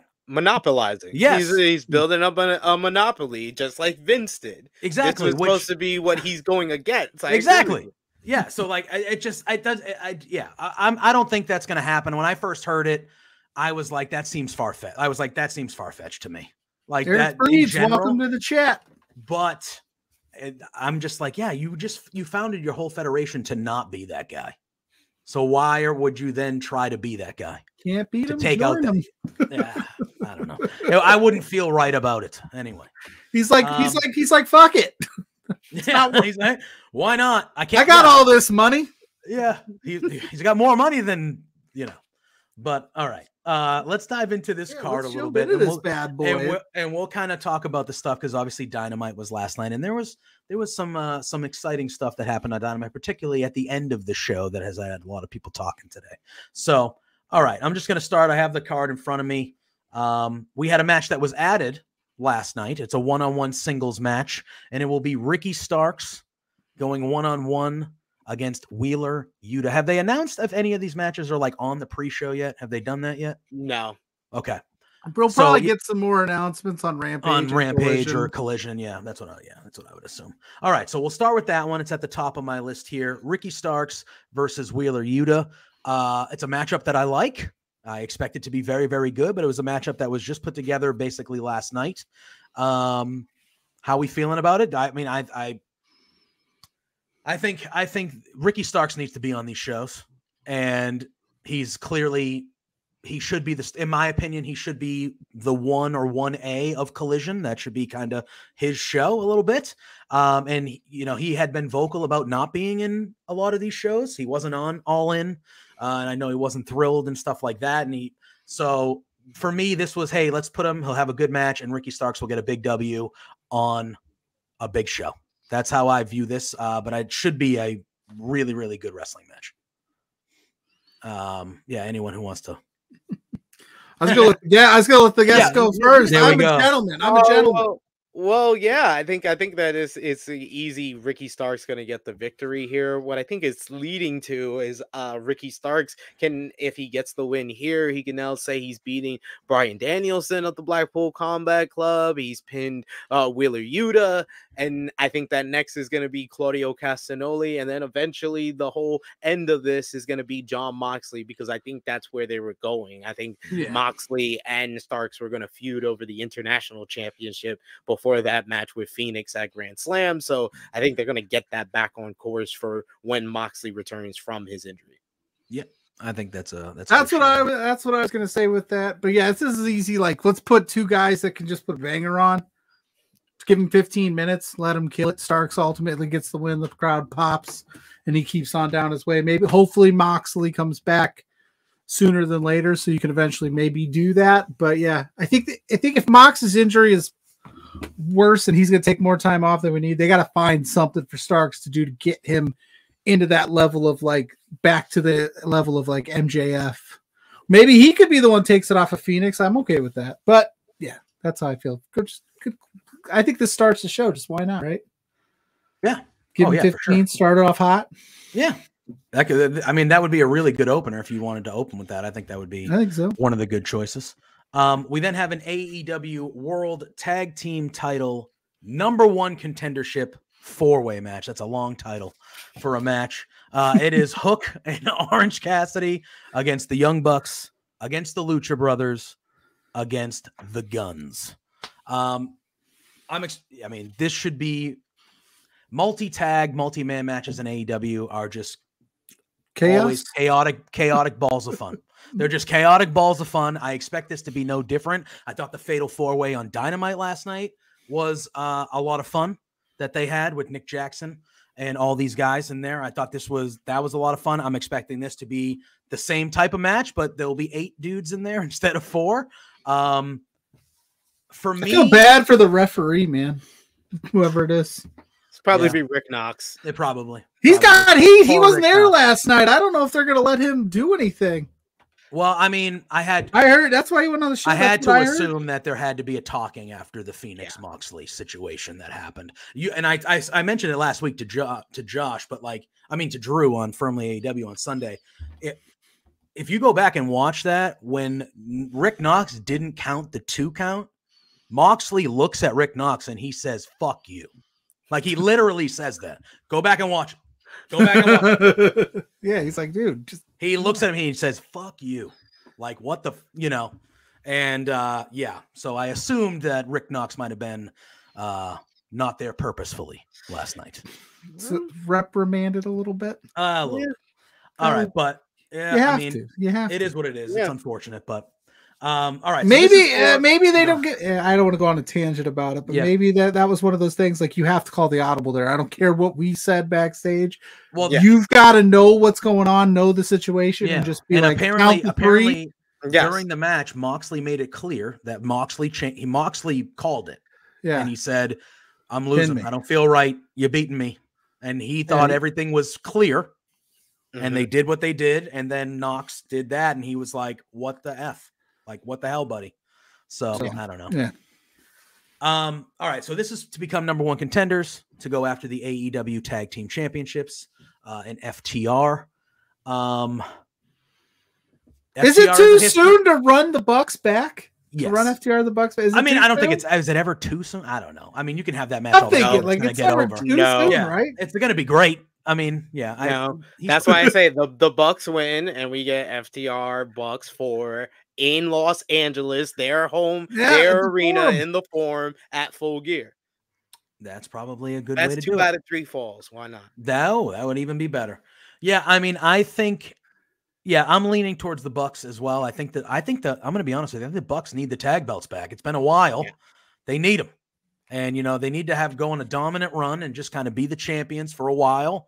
And, I'm leaning towards them as well. Obviously, FTR has history with the Guns as well, and kind of the little feud that they had and stuff like that. But I think this is the Young Bucks match to lose. Yeah. They should win this. Do you think it's too soon? The Guns are the only other team I would think that would win, but they kind of already should have been owed a tag team title shot because they beat them in the 8-man tag at All Out. So, so I don't think they really need this win. The Bucks need this win to get back into the title picture. So I think they get the win. Yeah. No love for Hook. No love for Hook and Cassidy. Hot team, but yeah, I just like I said, the Forum, it makes sense. You want to show out at that place. Give me Bucks FTR. I mean, who complains about too much Bucks FTR? So I'm going with the Bucks. Yeah. If you complain about too much Bucks FTR, you got a problem. But I mean, like what you like, but I don't agree with it. If you want people to complain, I got something to complain about. The piss poor booking of Orange Cassidy since All Out. I was there live and saw this man main event and lose in the best way possible. He looked so great in defeat. The whole crowd was on their feet for him, and he just been around, just been tired backstage. Then he becomes friends with Hook, has a random match at Grand Slam, and now he's in this match to just get him on the card. I'd rather you just leave him off until Full Gear until you have something for him. We got Eric in the chat saying, I agree. Should beat MJF for the AEW title. There, I said it. I said it. I don't think that. if MJF was still a heel, I'd be with you, Eric. But he's not. He's not. So it can't be. It can't be Orange. We gotta get a heel and then to Orange. I think that's the quest. My thing is like we need a vignette of him just sleeping. What we need is Orange Cassidy to do that TikTok. You know those TikTok trends where it is sleep on live and people send gifts. That's just Orange Cassidy. Orange Cassidy already has friends. Yeah. Does he not? Like, don't get me wrong. We this is a Hook. This is a positive Hook podcast. We like Hook around here. We love Hook. But like Orange Cassidy is in a group called the Best. Like he's in a group with friends. So if he's going to be in a tag team match, they're busy. They're not on this card. There might be maybe they're at Sue's maybe they have a family cookout. Yeah. Sue is a busy lady. Maybe it's her birthday or something. They're busy. I'm just saying. Sue, our best friend Sue. She is our best friend. She's on the out credits yelling at us. That is a true story. All right. So the winner of that match that we just talked about will go on to face the winner of this match, which will be for the AEW World Tag Team Championships. It'll be FTR defending against Aussie Open. I really love the promo that these guys did, where they were saying, the Aussie Open guys, where they were saying like, hey, we know we came with like a lot of people talking about us and we might not have lived up to it yet here in AEW, but at this show, we're going to live up to it. We're going to live up to it. You're going to see why they call us one of the best tag teams in the world. And this, a year ago, these guys had one of the better tag team matches that you would see, these two teams. I'm expecting this to be a show stealer of sorts. Now, with us all picking the Young Bucks in the previous match, I assume we're all probably aligned here that FTR are not losing these titles at this show, right? Or do we think maybe Aussie Open could not steal a victory, but an upset, I would say, and win the AEW World Tag Team titles, SP3? Well, I will just say I am rooting for Aussie Open to get the win here because I feel like Aussie Open is probably the most disrespected best tag team in the world that there is, because they started off the year looking like they were the best tag team in the world. FTR was away from AEW for a few months. They were coming before they came back to win the tag team titles, and Aussie Open was tearing it up, winning the IWGP Tag Team Championships, the NJPW Strong Tag Team titles. Then they went off and got the ROH World Tag Team Championships, all within the first 4 months of this year. So I thought that they were all kind of going to be the push ahead for the tag team of the year. And then Mark Davis got injured. This match was supposed to happen at Forbidden Door this year, and now it's pushed back to this matchup here. And it's after we've gotten a couple of months of Aussie Open in AEW. And this is where I said I was going to complain again. Tony Khan, you got to pay for your sins, sir, because you made the stupidest booking decision I have seen in quite some time. If you were intending to do Aussie Open and FTR for the AEW World Tag Team Championships, and you were also intending to do Sammy Guevara turn heel, then why the hell did Lisette Gods beat Aussie Open? Why? It does not make any sense. Any freaking sense at all, Tony Khan. That's the new owner of New Japan Pro Wrestling. Oh my God, he must be snorting that Dahlia from Power Book 4 Force or something. I don't know what he was doing when he decided to book that. And then they broke up like 2 weeks later. Literally. What are we doing? Literally. And I think the worst part of it for me is none of these teams, if I'm not mistaken, none of these teams in the four-way have any ties to Aussie Open, so it blatantly just looks like you're going FTR Bucks. There's not even a sliver of like, Lucha Bros is the team. I thought they were going to do the feud Aussie Open in ROH, but Lucha Bros had the ROH tag team titles and were never on ROH. Then, well, the Guns, Gauze and Aussie Open, that doesn't make any sense. Orange Cassidy and Hook versus Aussie Open. I mean, that would be a great match. And and Kyle Fletcher attacked Orange Cassidy a couple of months ago, so some history there. And Aussie Open and Young Bucks had a great match on Rampage this year, so I remember those type of things. But yeah, it's just a foregone conclusion. FTR is going to win, but I expect this to be a all-time tag team classic, one of the best tag team matches of the year, because these guys don't miss. And if you haven't watched their matchup from Royal Quest last year, it is on NJPW's YouTube channel for free, so check it out. It's 45 minutes of just beautiful tag team wrestling. Yeah, it's incredible. It is an incredible match. I watched it recently within the last month or so, and it's really, really good. It's really, really good.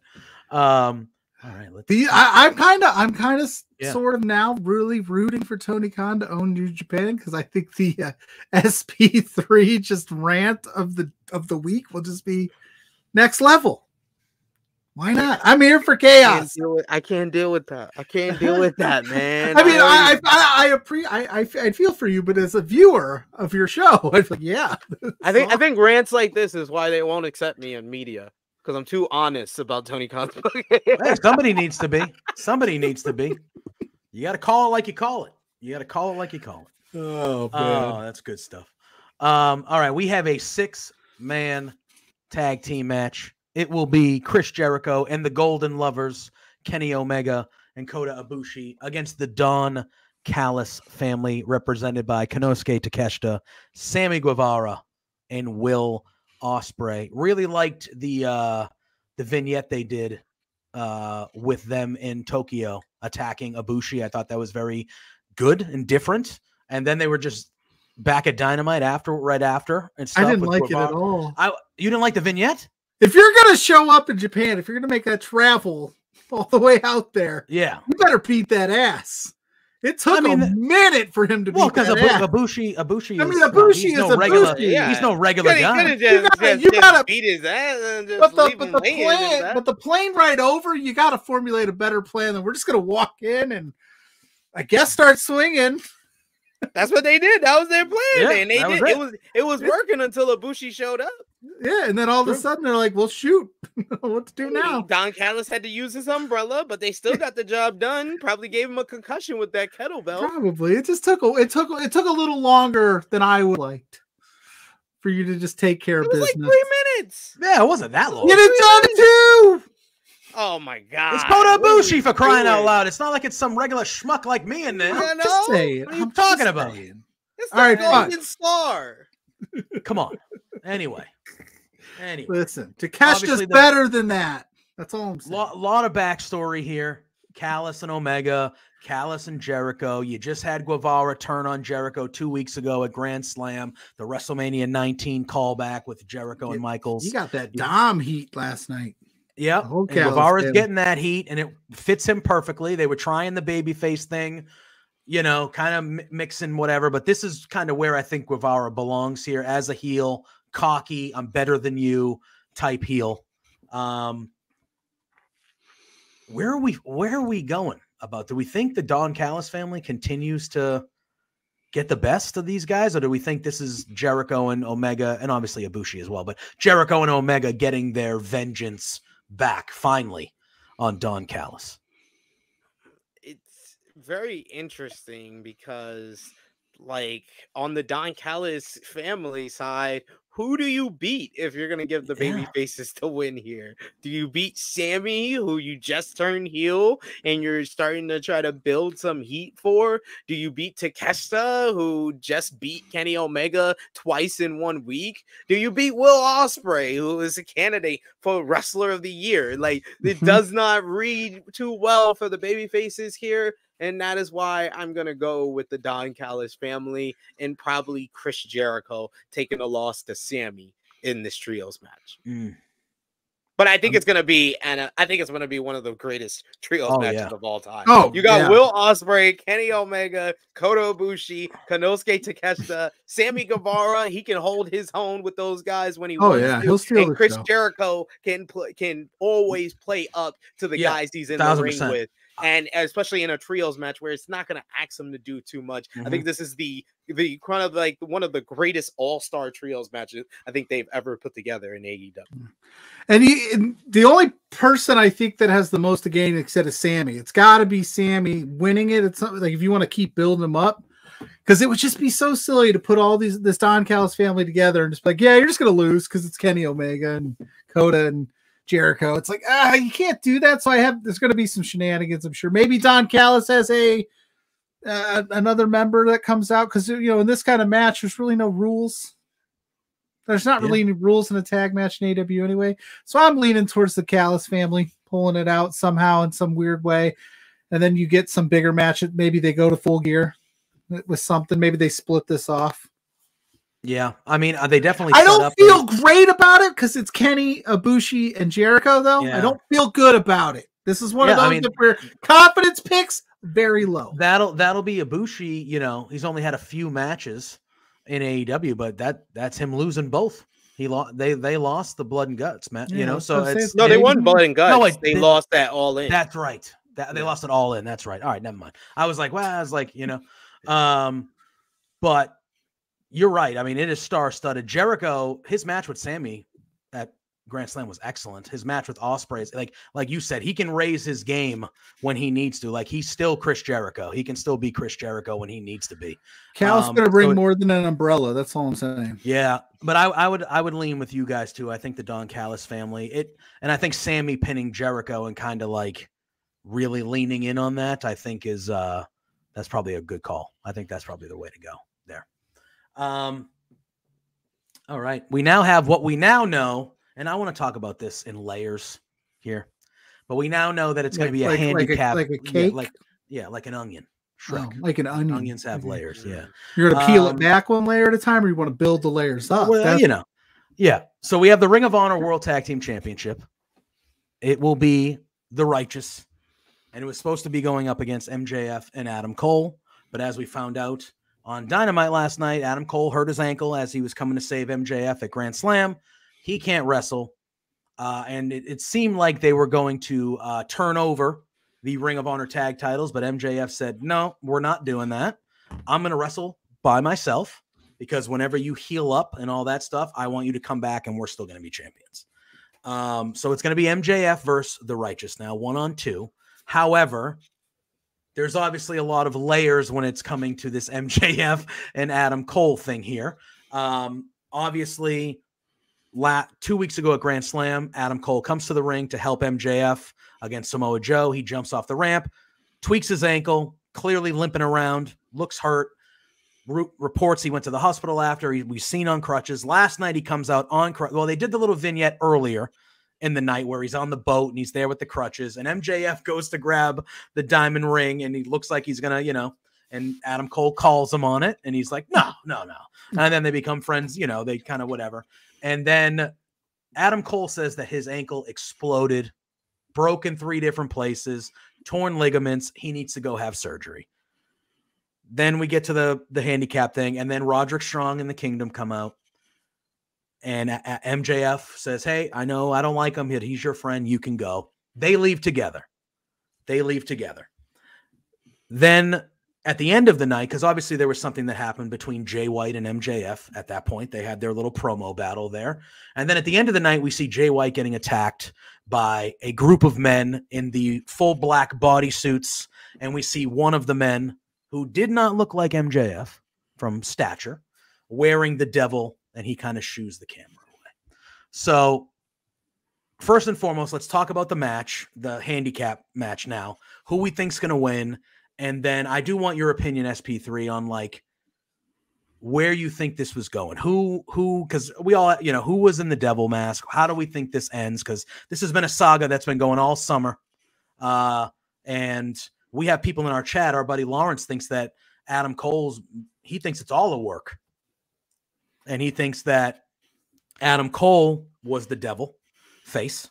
And that's obviously the Kingdom and Roddy and those guys there, whatever. And he thinks that we're going to find out that the injury is not as serious as Adam Cole portrayed it to be. And Adam Cole is going to come back sooner than we think and then officially possibly turn on MJF. So kind of talk about the match and then what your opinions are about all the other stuff going on with MJF and Adam Cole. I think MJF somehow, some way gets the job done, probably with the help of the Dynamite Diamond Ring, and successfully retains the Ring of Honor World Tag Team titles, only because I think that this story is their story as far as their reign with the Ring of Honor World Tag Team titles was always going to end at the hands of the Kingdom. How we probably get to that, maybe these mass assailants attack the righteous before this matchup. I can see that being the next chapter of this side of the story. As far as who's behind the mask, yes, my initial thought is that it's Adam Cole, because this whole better than you, baby story, the saga, it needs to end with Max. The one person Max trusted is the person that stabs him in the back and is the person that eventually takes the thing that he loves the most, the AEW World Championship, from him. Because slowly but surely throughout their friendship, Adam Cole has been breaking down MJF and taking him out of his comfort zone. Not just him embracing him as a friend, but him wrestling more often, him wrestling twice in one night, him injuring his neck. Like, there's all these things that have broken down MJF and will probably lead to the end of his title reign, and it needs to be Adam Cole with a brand new stable, with the Kingdom, with Roderick Strong, and probably, because there was 5 guys here, with a returning Kyle O'Reilly. That's what I think. An undisputed Kingdom for the undisputed king of AEW. I think that's how the story should end before we get to the next chapter, which is MJF trying to chase down the undisputed kingdom and trying to take them down. That's how you get into 2024. That's the story for the rest of the year right there, because I'm convinced MJF signed a new contract. Is it possible? We don't have to worry about no bidding. Yeah, no bidding war. Bidding war of 2024. It's over already. Is it possible that he loses these ROH tag team titles to the Righteous to help accelerate what you're talking about? Maybe like Adam Cole? It's a strong possibility. That's kind of where I'm like, how do they pull this off and get? Because I think that's where you said is where they're going. Yeah, it's supposed to be the Kingdom. I think that this is like, hey, I let you down, and Adam Cole's really sympathetic. Like, no, we get it. You gave a valiant effort. I can't be mad. You went out there for the team, and then eventually it comes back to bite him in the ass. Well, I think that is all leading to probably a handicap match at the Ring of Honor pay-per-view of MJF versus the Kingdom. I think that the whole reason why this mass assailants, why I said like they would attack the righteous, is a similar reason why they attack Jay White. Is Jay White is getting in the way of the plan. The plan is always to string along MJF in this friendship until it's time for Adam Cole to take the title. So I think that they are trying to get everybody else who's getting in the way of their plan of MJF losing not only the AEW World Championship, but the Ring of Honor World Tag Team Championships to that group of the Kingdom, Roddy Strong and Adam Cole. I think that that's what they're gonna kind of prolong it, at least get MJF on the Ring of Honor pay-per-view. That seems like a waste of having an ROH title on MJF and he doesn't even get on one Ring of Honor pay-per-view. You know he's not going to be on Honor Club, but at least get him on the pay-per-view. You act like they don't just put all the best ROH stuff on Dynamite anyway. They do, but they sometimes give us some really good they stuff. Should, yeah. I know. The pay-per-views are good. And Athena in the main event of a Ring of Honor pay-per-view. They give us some really good stuff on Ring of Honor pay-per-view. Yeah, they do on the pay-per-view, but not during the shows. Yeah, for sure. I'm with you. I think MJF pulls it out, like you said. I think that's where they go. I just was curious if there's a chance that they maybe accelerate it on Sunday, but I mean, it's a slim chance. If those guys that were to attack the Righteous earlier on in the evening, and the Righteous couldn't compete, you could figure out a way storyline wise to get the Kingdom to have a match on, like, fill in. Oh, the Righteous isn't here. Okay, well, the other teams, the Kingdom was the I don't know, whatever, figure it out. And then that match becomes MJF versus the Kingdom on Sunday. You could do it that way. I mean, that is possible if we're thinking about, but I do think the Kingdom is the story for the Ring of Honor tag titles. But all right, I agree with you guys. I do think MJF will find a way. If this is the match that actually happens, MJF will find a way to escape still Ring of Honor tag team champions. All righty.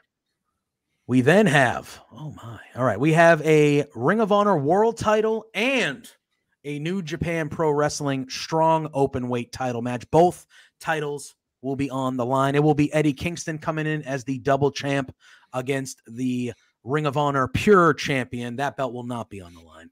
Shibata. When they announced this match, put all the titles on Eddie.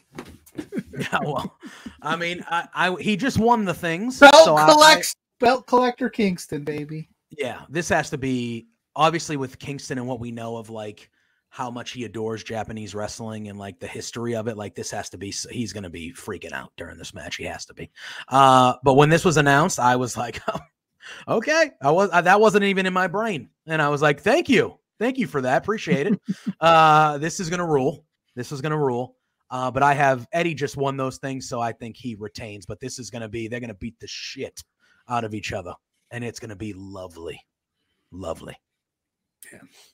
Yeah. Go ahead. I think the pure title is not on the line because Eddie Kingston's like, I'm not playing by no pure rules, partner. I ain't playing by that, partner. Yeah. I would agree. This. No. Oh man. I think it would be absolutely silly for him to lose with his first defense, but he is injured. He is having back problems. As he said, he pulled out of the Indies, and I'm a little sad because I bought my ticket to Warrior because Eddie Kingston was going to be there. That's okay. Yeah, it is. They gave us Santana instead. All right, there you go. Santana and Brian Keith. But yeah, so hopefully his back holds up for this and he wins because that's why he pulled out all his indie events. I digress. But no, it would be silly after that moment at Grand Slam to just be like, whoop, all right, it's over. It was fun. There's more to the story for him. Yeah. Yeah, I think that Eddie Kingston is going to get the win. This is going to be hard hitting. If you saw Eddie Kingston's matchups in the G1, his matchups with Tomohiro Ishii, Shingo Takagi is probably a taste of what we're going to get with him and Katsuyori Shibata. I love Shibata being in Ring of Honor and being able to wrestle again, and I think this is going to be a great matchup.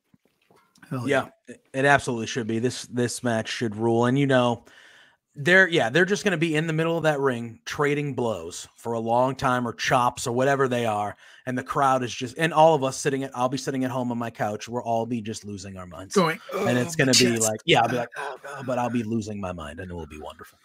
Looking forward to that one tremendously. Another one that I'm looking forward to, because I think there could be some juiciness towards the end of this one. It's a 2 out of 3 falls match for the TNT Championship. It is the rightful TNT champion, Christian Cage, the official. Finally, the official, going up against Darby Allin. We assume Luchasaurus will be at ringside. Darby, they had that sit down, which I really liked. That sit down last night on Dynamite. That was really good. Oh, you want to talk about my dead uncle? Oh, yeah. When he put the water, you think this paint? Oh, man, it was good. It was good. But no one is talking about the fact of Christian at the beginning when JR was like, "Oh, Christian, finally the real TNT champion." He's like, "What are you talking about?" What are you talking about? Been champion all along. He was like, "I just retained my title last time." Oh, man. What are you talking I'm about? telling you, Christian clearly, obviously, has been doing this for a long time. This version of I love it. It's just, it's wonderful. It's perfect. They talked about Nick Wayne in this sit down. Christian specifically said, "You're not the right type of person Nick Wayne needs. He needs a veteran. He needs somebody who knows how to get the job done." That type of stuff. I don't know if that's too over the top, because I've been thinking this whole time that Nick Wayne's going to turn on Darby Allin at some point and go with Christian. That's what I've been thinking this whole time. But then he said it, and I'm like, are they tricking me? Or is that too over the top now? Am I wrong? I think that Christian Cage should continue to be the TNT champion here. I know it's in Seattle. I know Darby's won it in Seattle before. I know if Darby wins it, will he be the first 3-time TNT? Is he second? Second. That's the second. Oh, yeah, that's right. That's right. Because they did that flip flopping with Cody for that weird couple of weeks. Yep. And he flip flopped it with Scorpio. That's true. Yes. All the signs point to Darby getting another big win in his hometown. I get that, but Nick Wayne's from Seattle too. I think Nick Wayne's turning, and I think he's going to help Christian keep the title. That's my pick for this match. That's what I'm sticking with. I think this matchup opens the show on Sunday, and Darby Allin becomes the 3-time TNT champion. And then after the match, we get a classic Christian Cage meltdown off of finally losing his TNT champion. And it's only stopped by, "On this day, I see clearly." And the rated R superstar Adam Cage comes out and he confronts his brother Christian, and Christian walks away not knowing if he's real or not, or if thinking that he's still delusional and he's still TNT champion. So there it is. You think Adam Copeland, or whatever he's going to call himself in AEW, is showing up right then and there. You don't think him showing up at the beginning overshadows the rest of the card? No. Everybody be buzzing and saying, go watch the show. What's going to happen next? Yeah, that's true. That's what you do. Yeah. I do think that if I think Christian Cage wins and gets a lot of heat in Seattle. But I like what you just said, SP3. Yeah, I do. I mean, I do think we are. I have a feeling that we're going to see Edge as well on Sunday at some point. And obviously, Edge and Christian makes the most sense, you would think. It's kind of written there for you. I liked what you said. I like what you said there. I don't mind that at all. That would be nice. I mean, it makes sense that if Edge is coming, he's going to be involved with Christian first, right? It has to be. To be Edge and Christian. I would love it if Edge is now Christian's lackey, like how Christian was his lackey in 2001, holding the King of the Ring trophy. I want Edge to be his lackey and be a part of the gang, the Christian Coalition with Luchasaurus, and then hire Tyson Tomko. Tyson Tomko. Wow, love it. I love it. Oh, that's good. Dude, please pause for the flash photography. I know. Oh. Can you imagine the pop in that building? Are they allowed to use that music? Because that's a regular song. I think he owned. Does Edge own that? I think he has the rights from Metalingus. I'm not sure, but okay. Because if they could use that song, oh my God, that place will explode. Yeah, that place will explode. They were able to get Cult of Personality for Punk, so Tony Khan will figure out a way to get it. Yeah, hopefully. Yeah. Maybe he traded Jade Cargill to the WWE for the rights. You never know. Who knows? You never know. In exchange. We have the AEW TBS title match. It will be Chris Statlander defending against the, I think, 26 matches in a row she's now won. Julia Hart with Brody King.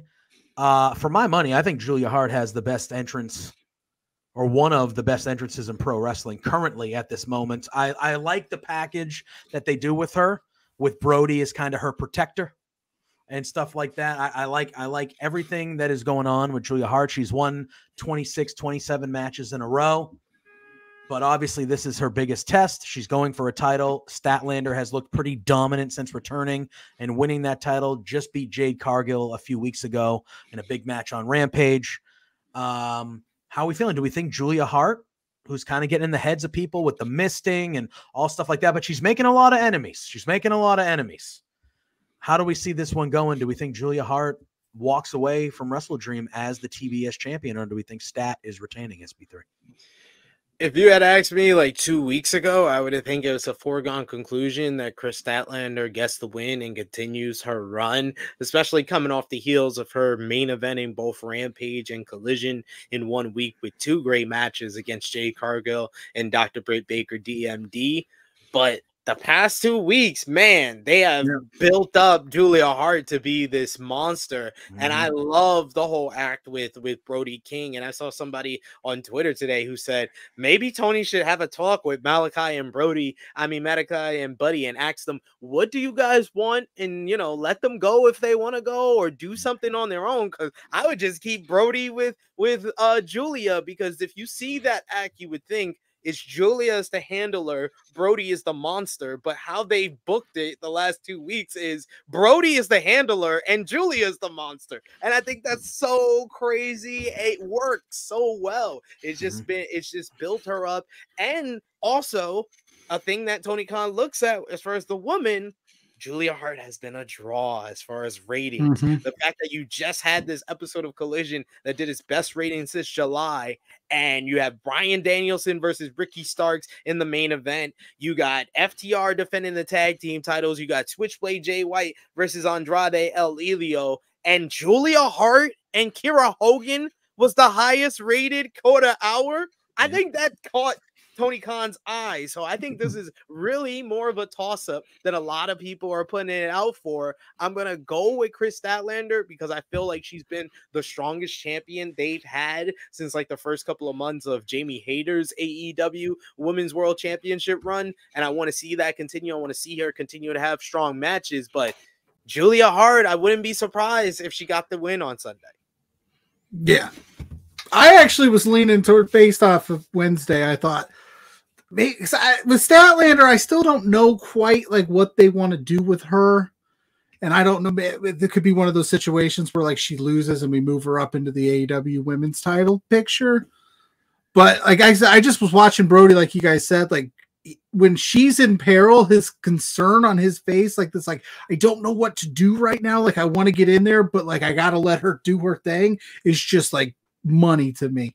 So I could see them pulling the trigger on Julia. I'm actually going to call it. Julia Hart wins the TBS title on Sunday. Mark it down, take a picture, tweet it out. I don't care. I'm all in. That's where I'm leaning. If I'm wrong, I've been wrong before. I'll be wrong again. No, I have very similar thoughts to what SP3 said. If they were going that route at first, I'd be like, oh, all right, that's Julia Hart will have a good match, but she'll lose and that very much could still happen on Sunday. But like the last couple weeks, and what you said about Brody King, and like Brody King is a monster. You see him and you're like, that's a monster of a man. But he's out in front warning everybody about the 20-year-old, 21-year-old girl behind him who's the real monster. Yes. And that's crazy. And it makes it just like you said, it just works. It just works. I would not be shocked if they're going to strap a rocket to Julia Hart right now and they're going to go, yeah, we're just going to have you be an unstoppable champion for a little bit with Brody and run it. And maybe, Stat can win it back or whatever. We'll figure that out. But like, I'm leaning Julia Hart. They've presented her over the last few weeks to be literally the most dominant woman maybe on the roster with the stuff she's doing. Which is funny that, like, real quick, so I know we're getting like later on our time, but like, isn't that funny? Like, that's what we wanted with Jade's run, was build up these people that we thought, okay, here's the time. They're doing it with Julia. I would have loved to see them. I They did that with Jay. Every once in a while. There's a lot of plug and play. They did that. They did that solid with Jay from her debut all the way through her first like 4 to 5 months as TBS champion. When it came to the summer of 2022, Tony Khan had a lot of other things he got distracted with, and he got dust on that diamond that he was protecting, and he did a really good job. I'm sorry. He gave her a 2-year undefeated streak, created a title for her, had her train with Bryan Danielson and William Regal. I am baffled by people saying that he fumbled her right from the beginning. No, he didn't. I didn't say from the beginning, but there was a lot of plug and play. I'm saying that in general, people are not specifying that it's the last 6 months of her run where he fumbled. There's no plug and play for the first 18 months of her run. First 18 months, he legitimately seemed like he had a plan. He created a whole title for her, ladies and gentlemen. She had feuds with Red Velvet. She was beating Thunder Rosa before Thunder Rosa won the AEW Women's World Championship. Are you saying he was distracted by like CM Punk or something? Yeah, he had like, some that damn guys fighting. He had EVPs getting beat up and suspended. Yeah. So No, she had a great run. It just got to that. You're right. The last 6 months, which is unfortunately, it's like, what have you done for me lately? But that's what it felt like with that TBS title for the last year. Was like, we're just going to plug in somebody here, plug in somebody here. It looks like Tony's like, all right, we got to build some people up. So it's actually like we're sitting here going, Julia Hart has a shot.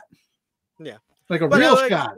This is like I do the same thing with TV shows. I get annoyed when people tell me, "Oh, Family Matters wasn't a good show because Urkel took over the whole show," and I tell them, "No, Family Matters was a really good show until the Mother Winslow got married. That was the end of Family Matters. It just became the Urkel show after that." So like people have to specify.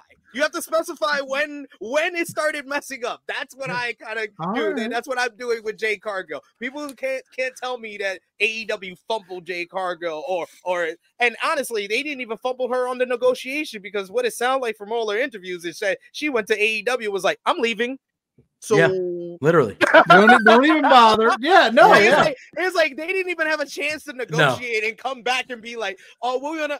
No, she was like, "I'm leaving." So... I'm getting out of here. They gave me that. I'm going. See ya. They gave me the Brinks truck. You're not going to come up with a second one. Let's just call it what it is. Yeah, I'm psyched for her to be. She's going to be massive. She's going to be massive. Anyway, what do we got left on this card? Yeah, we got 2 singles matches left. The first one had the closing segment of Dynamite last night, the contract signing. It will be Adam Hangman Page going a 1-on-1 with whose house? Swerve's house. Yeah, Swerve Strickland. This was another, when this first started, and Hangman was cutting that promo about where he was going from here, and Swerve's music hit. This was another one of those of, I didn't know I needed this until right now, and I need this right now. Right now. This is the match I'm looking forward to the most on this show. I love both these guys, and I think Swerve should win this match. Even though Hangman's on a bit of a losing streak, but Swerve needs to win this match, in my opinion. And so I'm rooting for and hoping that Swerve wins, but this is the match I'm looking forward to the most. I love both of these guys. Yeah, SP3 will run with you. You're the guest. How you feeling? Spoiler alert, I'm going a Seattle sweep. I think that Swerve Strickland gets the win here, and I think that this is the start of the rivalry. I think this is the first match of the rivalry, and we're going to see a rematch at Full Gear. But I think that here in Seattle, it just makes sense for Swerve to win. You gave Hangman a couple of wins, whether it's against Brian Cage, him and the Bucks winning the Ring of Honor World 6-man tag team titles, got him some momentum back. And, Swerve mentioning that, I thought Swerve knocked that promo out the park during the contract signing. And I thought Hangman Adam Page showed once again why he is the babyface of the AEW story from the starting point to now. He has always just touched on and related with people more than any other babyface, and he did that again. And I love him referencing that Black Cloud and not going as far as to call the Black Cloud Phil, because I was calling the Black Cloud Phil after he cut that promo. I was like, oh, the last year and a half. Oh, what coincides with that last year and a half? Yeah. You think you're not slick, but I like what you're doing there. So I like both guys' promos. I think they knocked it off the park, and I love this program so far. So I want to see it continue.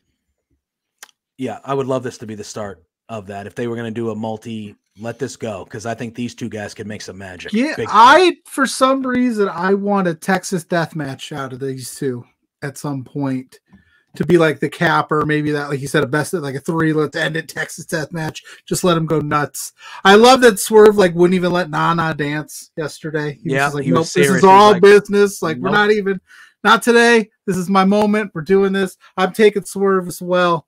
I always take Swerve. I don't think I ever pick against Swerve, but yeah. And like I said, give me a death match with these two. For some reason, I just want it. I don't know why, but it feels good. Yeah, these guys doing a longer program, that is definitely something I will not be complaining about ever in my life. All right, we are to the main event, or what I assume will be the main event. It is a dream match. It is Bryan Danielson going 1-on-1 with Zack Sabre Jr. Now, I am like Pluggo. I watch the big events of New Japan, but I don't routinely watch New Japan. But I've seen plenty of Zack Sabre Jr. matches. I know how good he is, as everybody says he is. But if there's somebody in the chat or watching that maybe, talk about Zack Sabre. I know you're a big New Japan guy, SP3. So talk about Zack Sabre Jr. In general. And then, this is going to be a technical clinic. Yes. A technical clinic. We have all the makings of what might be the greatest technical wrestling match of all time. Like Zack Sabre Jr., his nickname used to be the submission magician, the wizard of submission wrestling. And it's because he just knows how to kind of just mangle the limbs of his opponent. He will take an opponent doing a move and turn that into a submission. I've seen it done when he first Kazuchika Okada in the G1 this year. Okada tried to get him for an air raid crash. He turned that into a head scissors. Like, he just does it in so many different ways. He will grab at your arms. He'll have both arms tied behind your back and then start twisting up your legs. This is what he does. And these two men have defined technical wrestling for the better part of the last 2 decades. The Bryan Danielson Award is the name of the best technical wrestler voted on by the Wrestling Observer newsletter subscribers, and that is because Bryan Danielson went and won the award for nearly a decade. And then when he was done, when he retired, Zack Sabre Jr. has won that award every single year until Bryan Danielson decided to win it again when he came back to AEW. So these guys are technical wrestling. For me as a kid, I used to love when Chris Benoit and Kurt Angle be in the ring, forgetting what Benoit did outside of the ring. I'm talking about in a time in 2000 through 2003. Anytime these guys were in the ring, I thought it was art, and I learned what professional wrestling was all about, and it looked so smooth and so beautiful. Same thing with Chris Benoit and Eddie Guerrero. Same thing with Eddie Guerrero mixing it up with Chris Jericho, or Eddie Guerrero mixing it up with Kurt Angle. We've seen this. These are these type of guys that will go out there and put on an absolute clinic and teach you what wrestling is all about. And then you add on top of that, Bryan Danielson is going to be in front of his home state of Washington. That crowd's going to be going crazy. And then if he comes out with Final Countdown again, oh my God, he is 5 stars. Yeah. It already got 5 stars. The bell ain't even ring yet. It starts at 5 stars. That's the starting point. Yeah. You mentioned. Oh, sorry. Go ahead. No. I'm just expecting this to be an all-time classic and one of the matches of the year. But I got Bryan Danielson getting the win. You mentioned Chris Benoit and Kurt Angle. The Royal Rumble in 2003. That's still to this day the best live match I have ever witnessed with my eyes. With my eyes in person. That match, and like you said, no excuse for what happened outside of the ring. We're not excusing that at all. But when you're talking directly in the ring, Chris Benoit got like a 7-minute standing ovation from the Garden crowd after that match. And they showed some of it showed some of it on the Royal Rumble. That whole video segment they showed before they came back to show the standing ovation, he was getting a standing ovation. It was like a 6 or 7. It was insane. That match still to this day is the best match I've ever seen live. But anyway, I do agree with you. I think it's the home state. it's Danielson, but this match is going to be Zack Sabre Jr., the reversals that he does to moves and submissions to get in other submissions or grapple. It is, and I've grown up as mainly a WWE kid. That's what I was. And, in AEW and things like that. Like, if you never seen him before, you got a small little taste in the Cruiserweight Classic. Small little taste. And he had some bang. That whole thing was, in my opinion, that was the best thing WWE's done in the last 10 or 15 years was the Cruiserweight Classic. But some of the reversals and just the grappling and the transitions we're going to see in this, it's going to be shit that people's never seen before. Never seen before. It's going to be wild. But yes, I do agree. I think Brian, the crowd's going to go home happy with the Washington State boy winning. Yes, doing the to end the show. Hopefully, is he 100%? Yeah, I was gonna say. Is he? I mean, he's still not using the right hand. He was doing the strike. Says he's fully cleared for WrestleDream. So if he's fully cleared, I'm expecting it. Hell yeah. It's gonna be special. Who wins? Match. We win. The fans. That's one of these matches where it's like, thank God we're getting it. Let's do this. I don't care who wins. It's gonna be awesome. Yeah. I just say I don't care who wins. Just put them out there. Like I said, 5 stars out the gate. It's going to be a good time. And Zack Sabre Jr. is referring to it as what? The submission in Seattle? That's what he's calling it? The submission in Seattle? Submission in Seattle. Yeah, Tony Khan was even like, I love that. Yeah, very. I mean, he got a fairly decent match out of Nick Gage. So Zack Sabre Jr. could do it all. He can do it all, and he's had one of the best title reigns of 2023 as NJPW World Television Champion. He set the record for the most successful defenses of any title in New Japan Pro Wrestling history recently. So he is firing on all cylinders. He's had great matches against Jeff Cobb, against Blake Christian, against Tom Lawler, against Tomohiro Ishii this year, and he's going to add another one to that list. He should honestly be in a lot of people's Wrestler of the Year conversation because he's had a hell of a year for New Japan. I love it. What's up, Swogs? Call up in the house and good evening, gentlemen. Pluggo is number 1. I don't even think I'm number 1 on the screen. I'm a solid number 4. 4? You're the one. No, you're the one. Pluggo. You're the one. I'm one of the 21 and 1. Oh anyway, my gosh. I want to thank you, SP. I've been looking forward to sharing a screen with you. We went a little over. I appreciate your time. Appreciate your time hopping in here, talking some WrestleDream. Very cool for me. I'm a big follower of yours, big fan of yours. So thank you. Let the people know you do a ton of stuff. So let the people know where they can follow you, where they can find you, and kind of all the stuff you do. Hardest working man in wrestling media, I think. True. Thank you guys. Thank you so much for having me. You guys are both awesome, and I love the show here. Love being on the channel, and you guys are doing great work as well. You can follow me on the Twitter X machine at True Heel SP3. And for anyone who's listening, and that's TRU, no E. That is also where you can find the YouTube channel True Heel Heat Wrestling. That's over there where you can find me a bunch of times a week. I'll be there tomorrow at 12:05 p.m. Eastern time, previewing WrestleDream for that channel. I'll be along with Joe Hobart of the Late Night Grin and Wrestle Purist. I'm also there on Saturdays, every single Saturday, 11:05 a.m. Eastern time, with Miss Chrissy Love with the True Hill Heat Flagship podcast, where we talk about all of wrestling, whether it be WWE, AEW, New Japan, Ring of Honor, Impact Wrestling, GCW. We talked about Pro Wrestling Noah this past week. We talk about it all. So check it out, the True Hill Heat Flagship podcast every Saturday. We just had Sat Iniangi and Alex McCarthy on that, so check out the last episode. I do a Collision review with my boy Drunk Guy JJ on Sundays. I do a Raw review with a myriad of special guests. Maybe I'll ask you guys to be on there as well, because I have someone new every single week, it seems. But yeah, that's my main source for my content. But you can also find me on Fightful Overbooked on Tuesday mornings with Jeremy Lambert, talking anything not wrestling, sports. As you saw here, you talk a good time about basketball. I'm usually working when you guys go live, so I watch the replays, but every time I'm like, I wish I didn't have to work, because I would be in the chat I want to talk about fucking basketball and sports.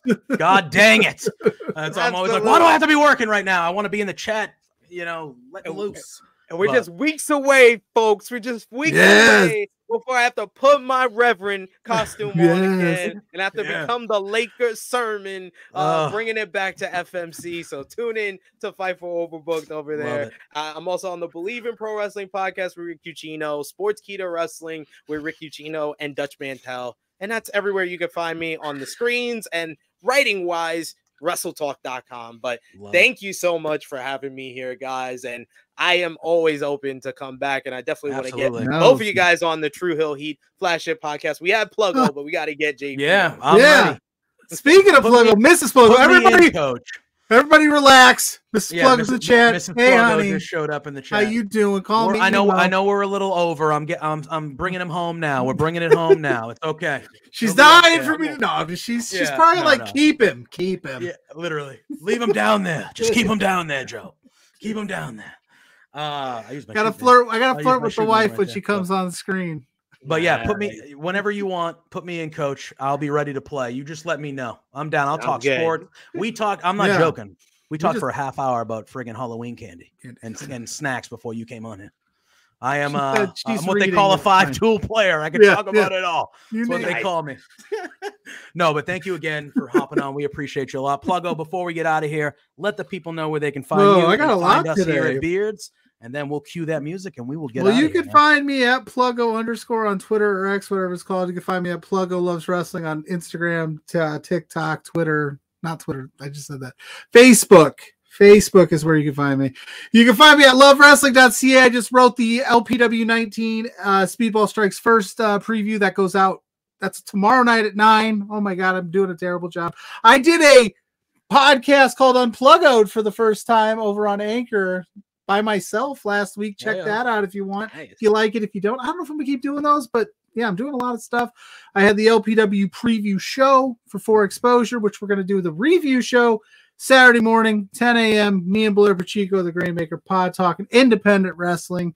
And you can find the Beards page at B2Beards on all social medias. That one's easy. It's a clean sweep there. Keep up to date with what we got going on. Guest announcements, football, whatever we're talking on the socials. Yep, there you go. I think I got it all. I got that was it. good. I'm proud of you. You even remembered For Exposure. You always forget about For Exposure.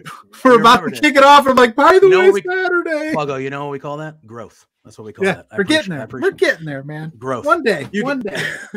You can find me at JPJ Loves Gaming on all social media platforms, including Twitch, where we play MLB The Show, Madden, some NBA over there as well, and some other games. It's cool, so you can go follow there. You can find me here every Thursday night, 8 p.m. Eastern Standard Time for Between Two Beards with my brother Pluggo. And you can find me every Sunday morning over on twitch.tv/lovewrestlingca, where me and Big Money Drew Nicholas do Firmly AEW, where we talk all things AEW. We'll obviously be talking about Dynamite and Collision, plus we will be talking more WrestleDream as it's on Sunday, leading into the pay-per-view Sunday night. But here tomorrow night, twitch.tv/lovewrestlingca at 9 p.m. We have we had a lot, baby. We have a lot today. We have a lot. Longest sign off ever, bro. Sorry. It's a big week. SP3's like, I got to go to bed, bro. Can you hurry? I'm like, I'm sorry. Tomorrow night, 9 p.m. Eastern Standard Time over on twitch.tv, Love Wrestling. We have Speedball Strikes LPW 19, the main event. Speedball Mike Bailey against Michael Richard Blaze should be a good one. So be there. We'll be in the chat. But yes, the longest sign off is now over. Until next week, we appreciate all of you. Appreciate you, SP3. Open door policy, my friend, whenever you want. Anytime. And until next week, for Pluggo, SP3, I'm JPJ. Peace out. And this is Sue. Hi to Sue. Hey there, Pluggo and JPJ. It's Trent's mom, Sue. And I have a bone to pick with you. So, I understand that you guys are being real idiots and spending your entire monthly budget. You've got to be kidding me. This is not the way to be when you're trying to run a business. Your boss, Spencer, is really pissed off at you. I'm pissed off at you. You have some nerve. you know, get a grip. You you have to control yourself. You can't just go out and spend all the money that you're making, you two beards guys. Oh no, this is coming out so stupid. Anyway, behave yourselves, or I'm going to cut you off from watching AEW. You're no longer going to get to know, be able to meet my son. What? Or me. I'm sorry, this is like, I don't know. Anyway, thanks so much for being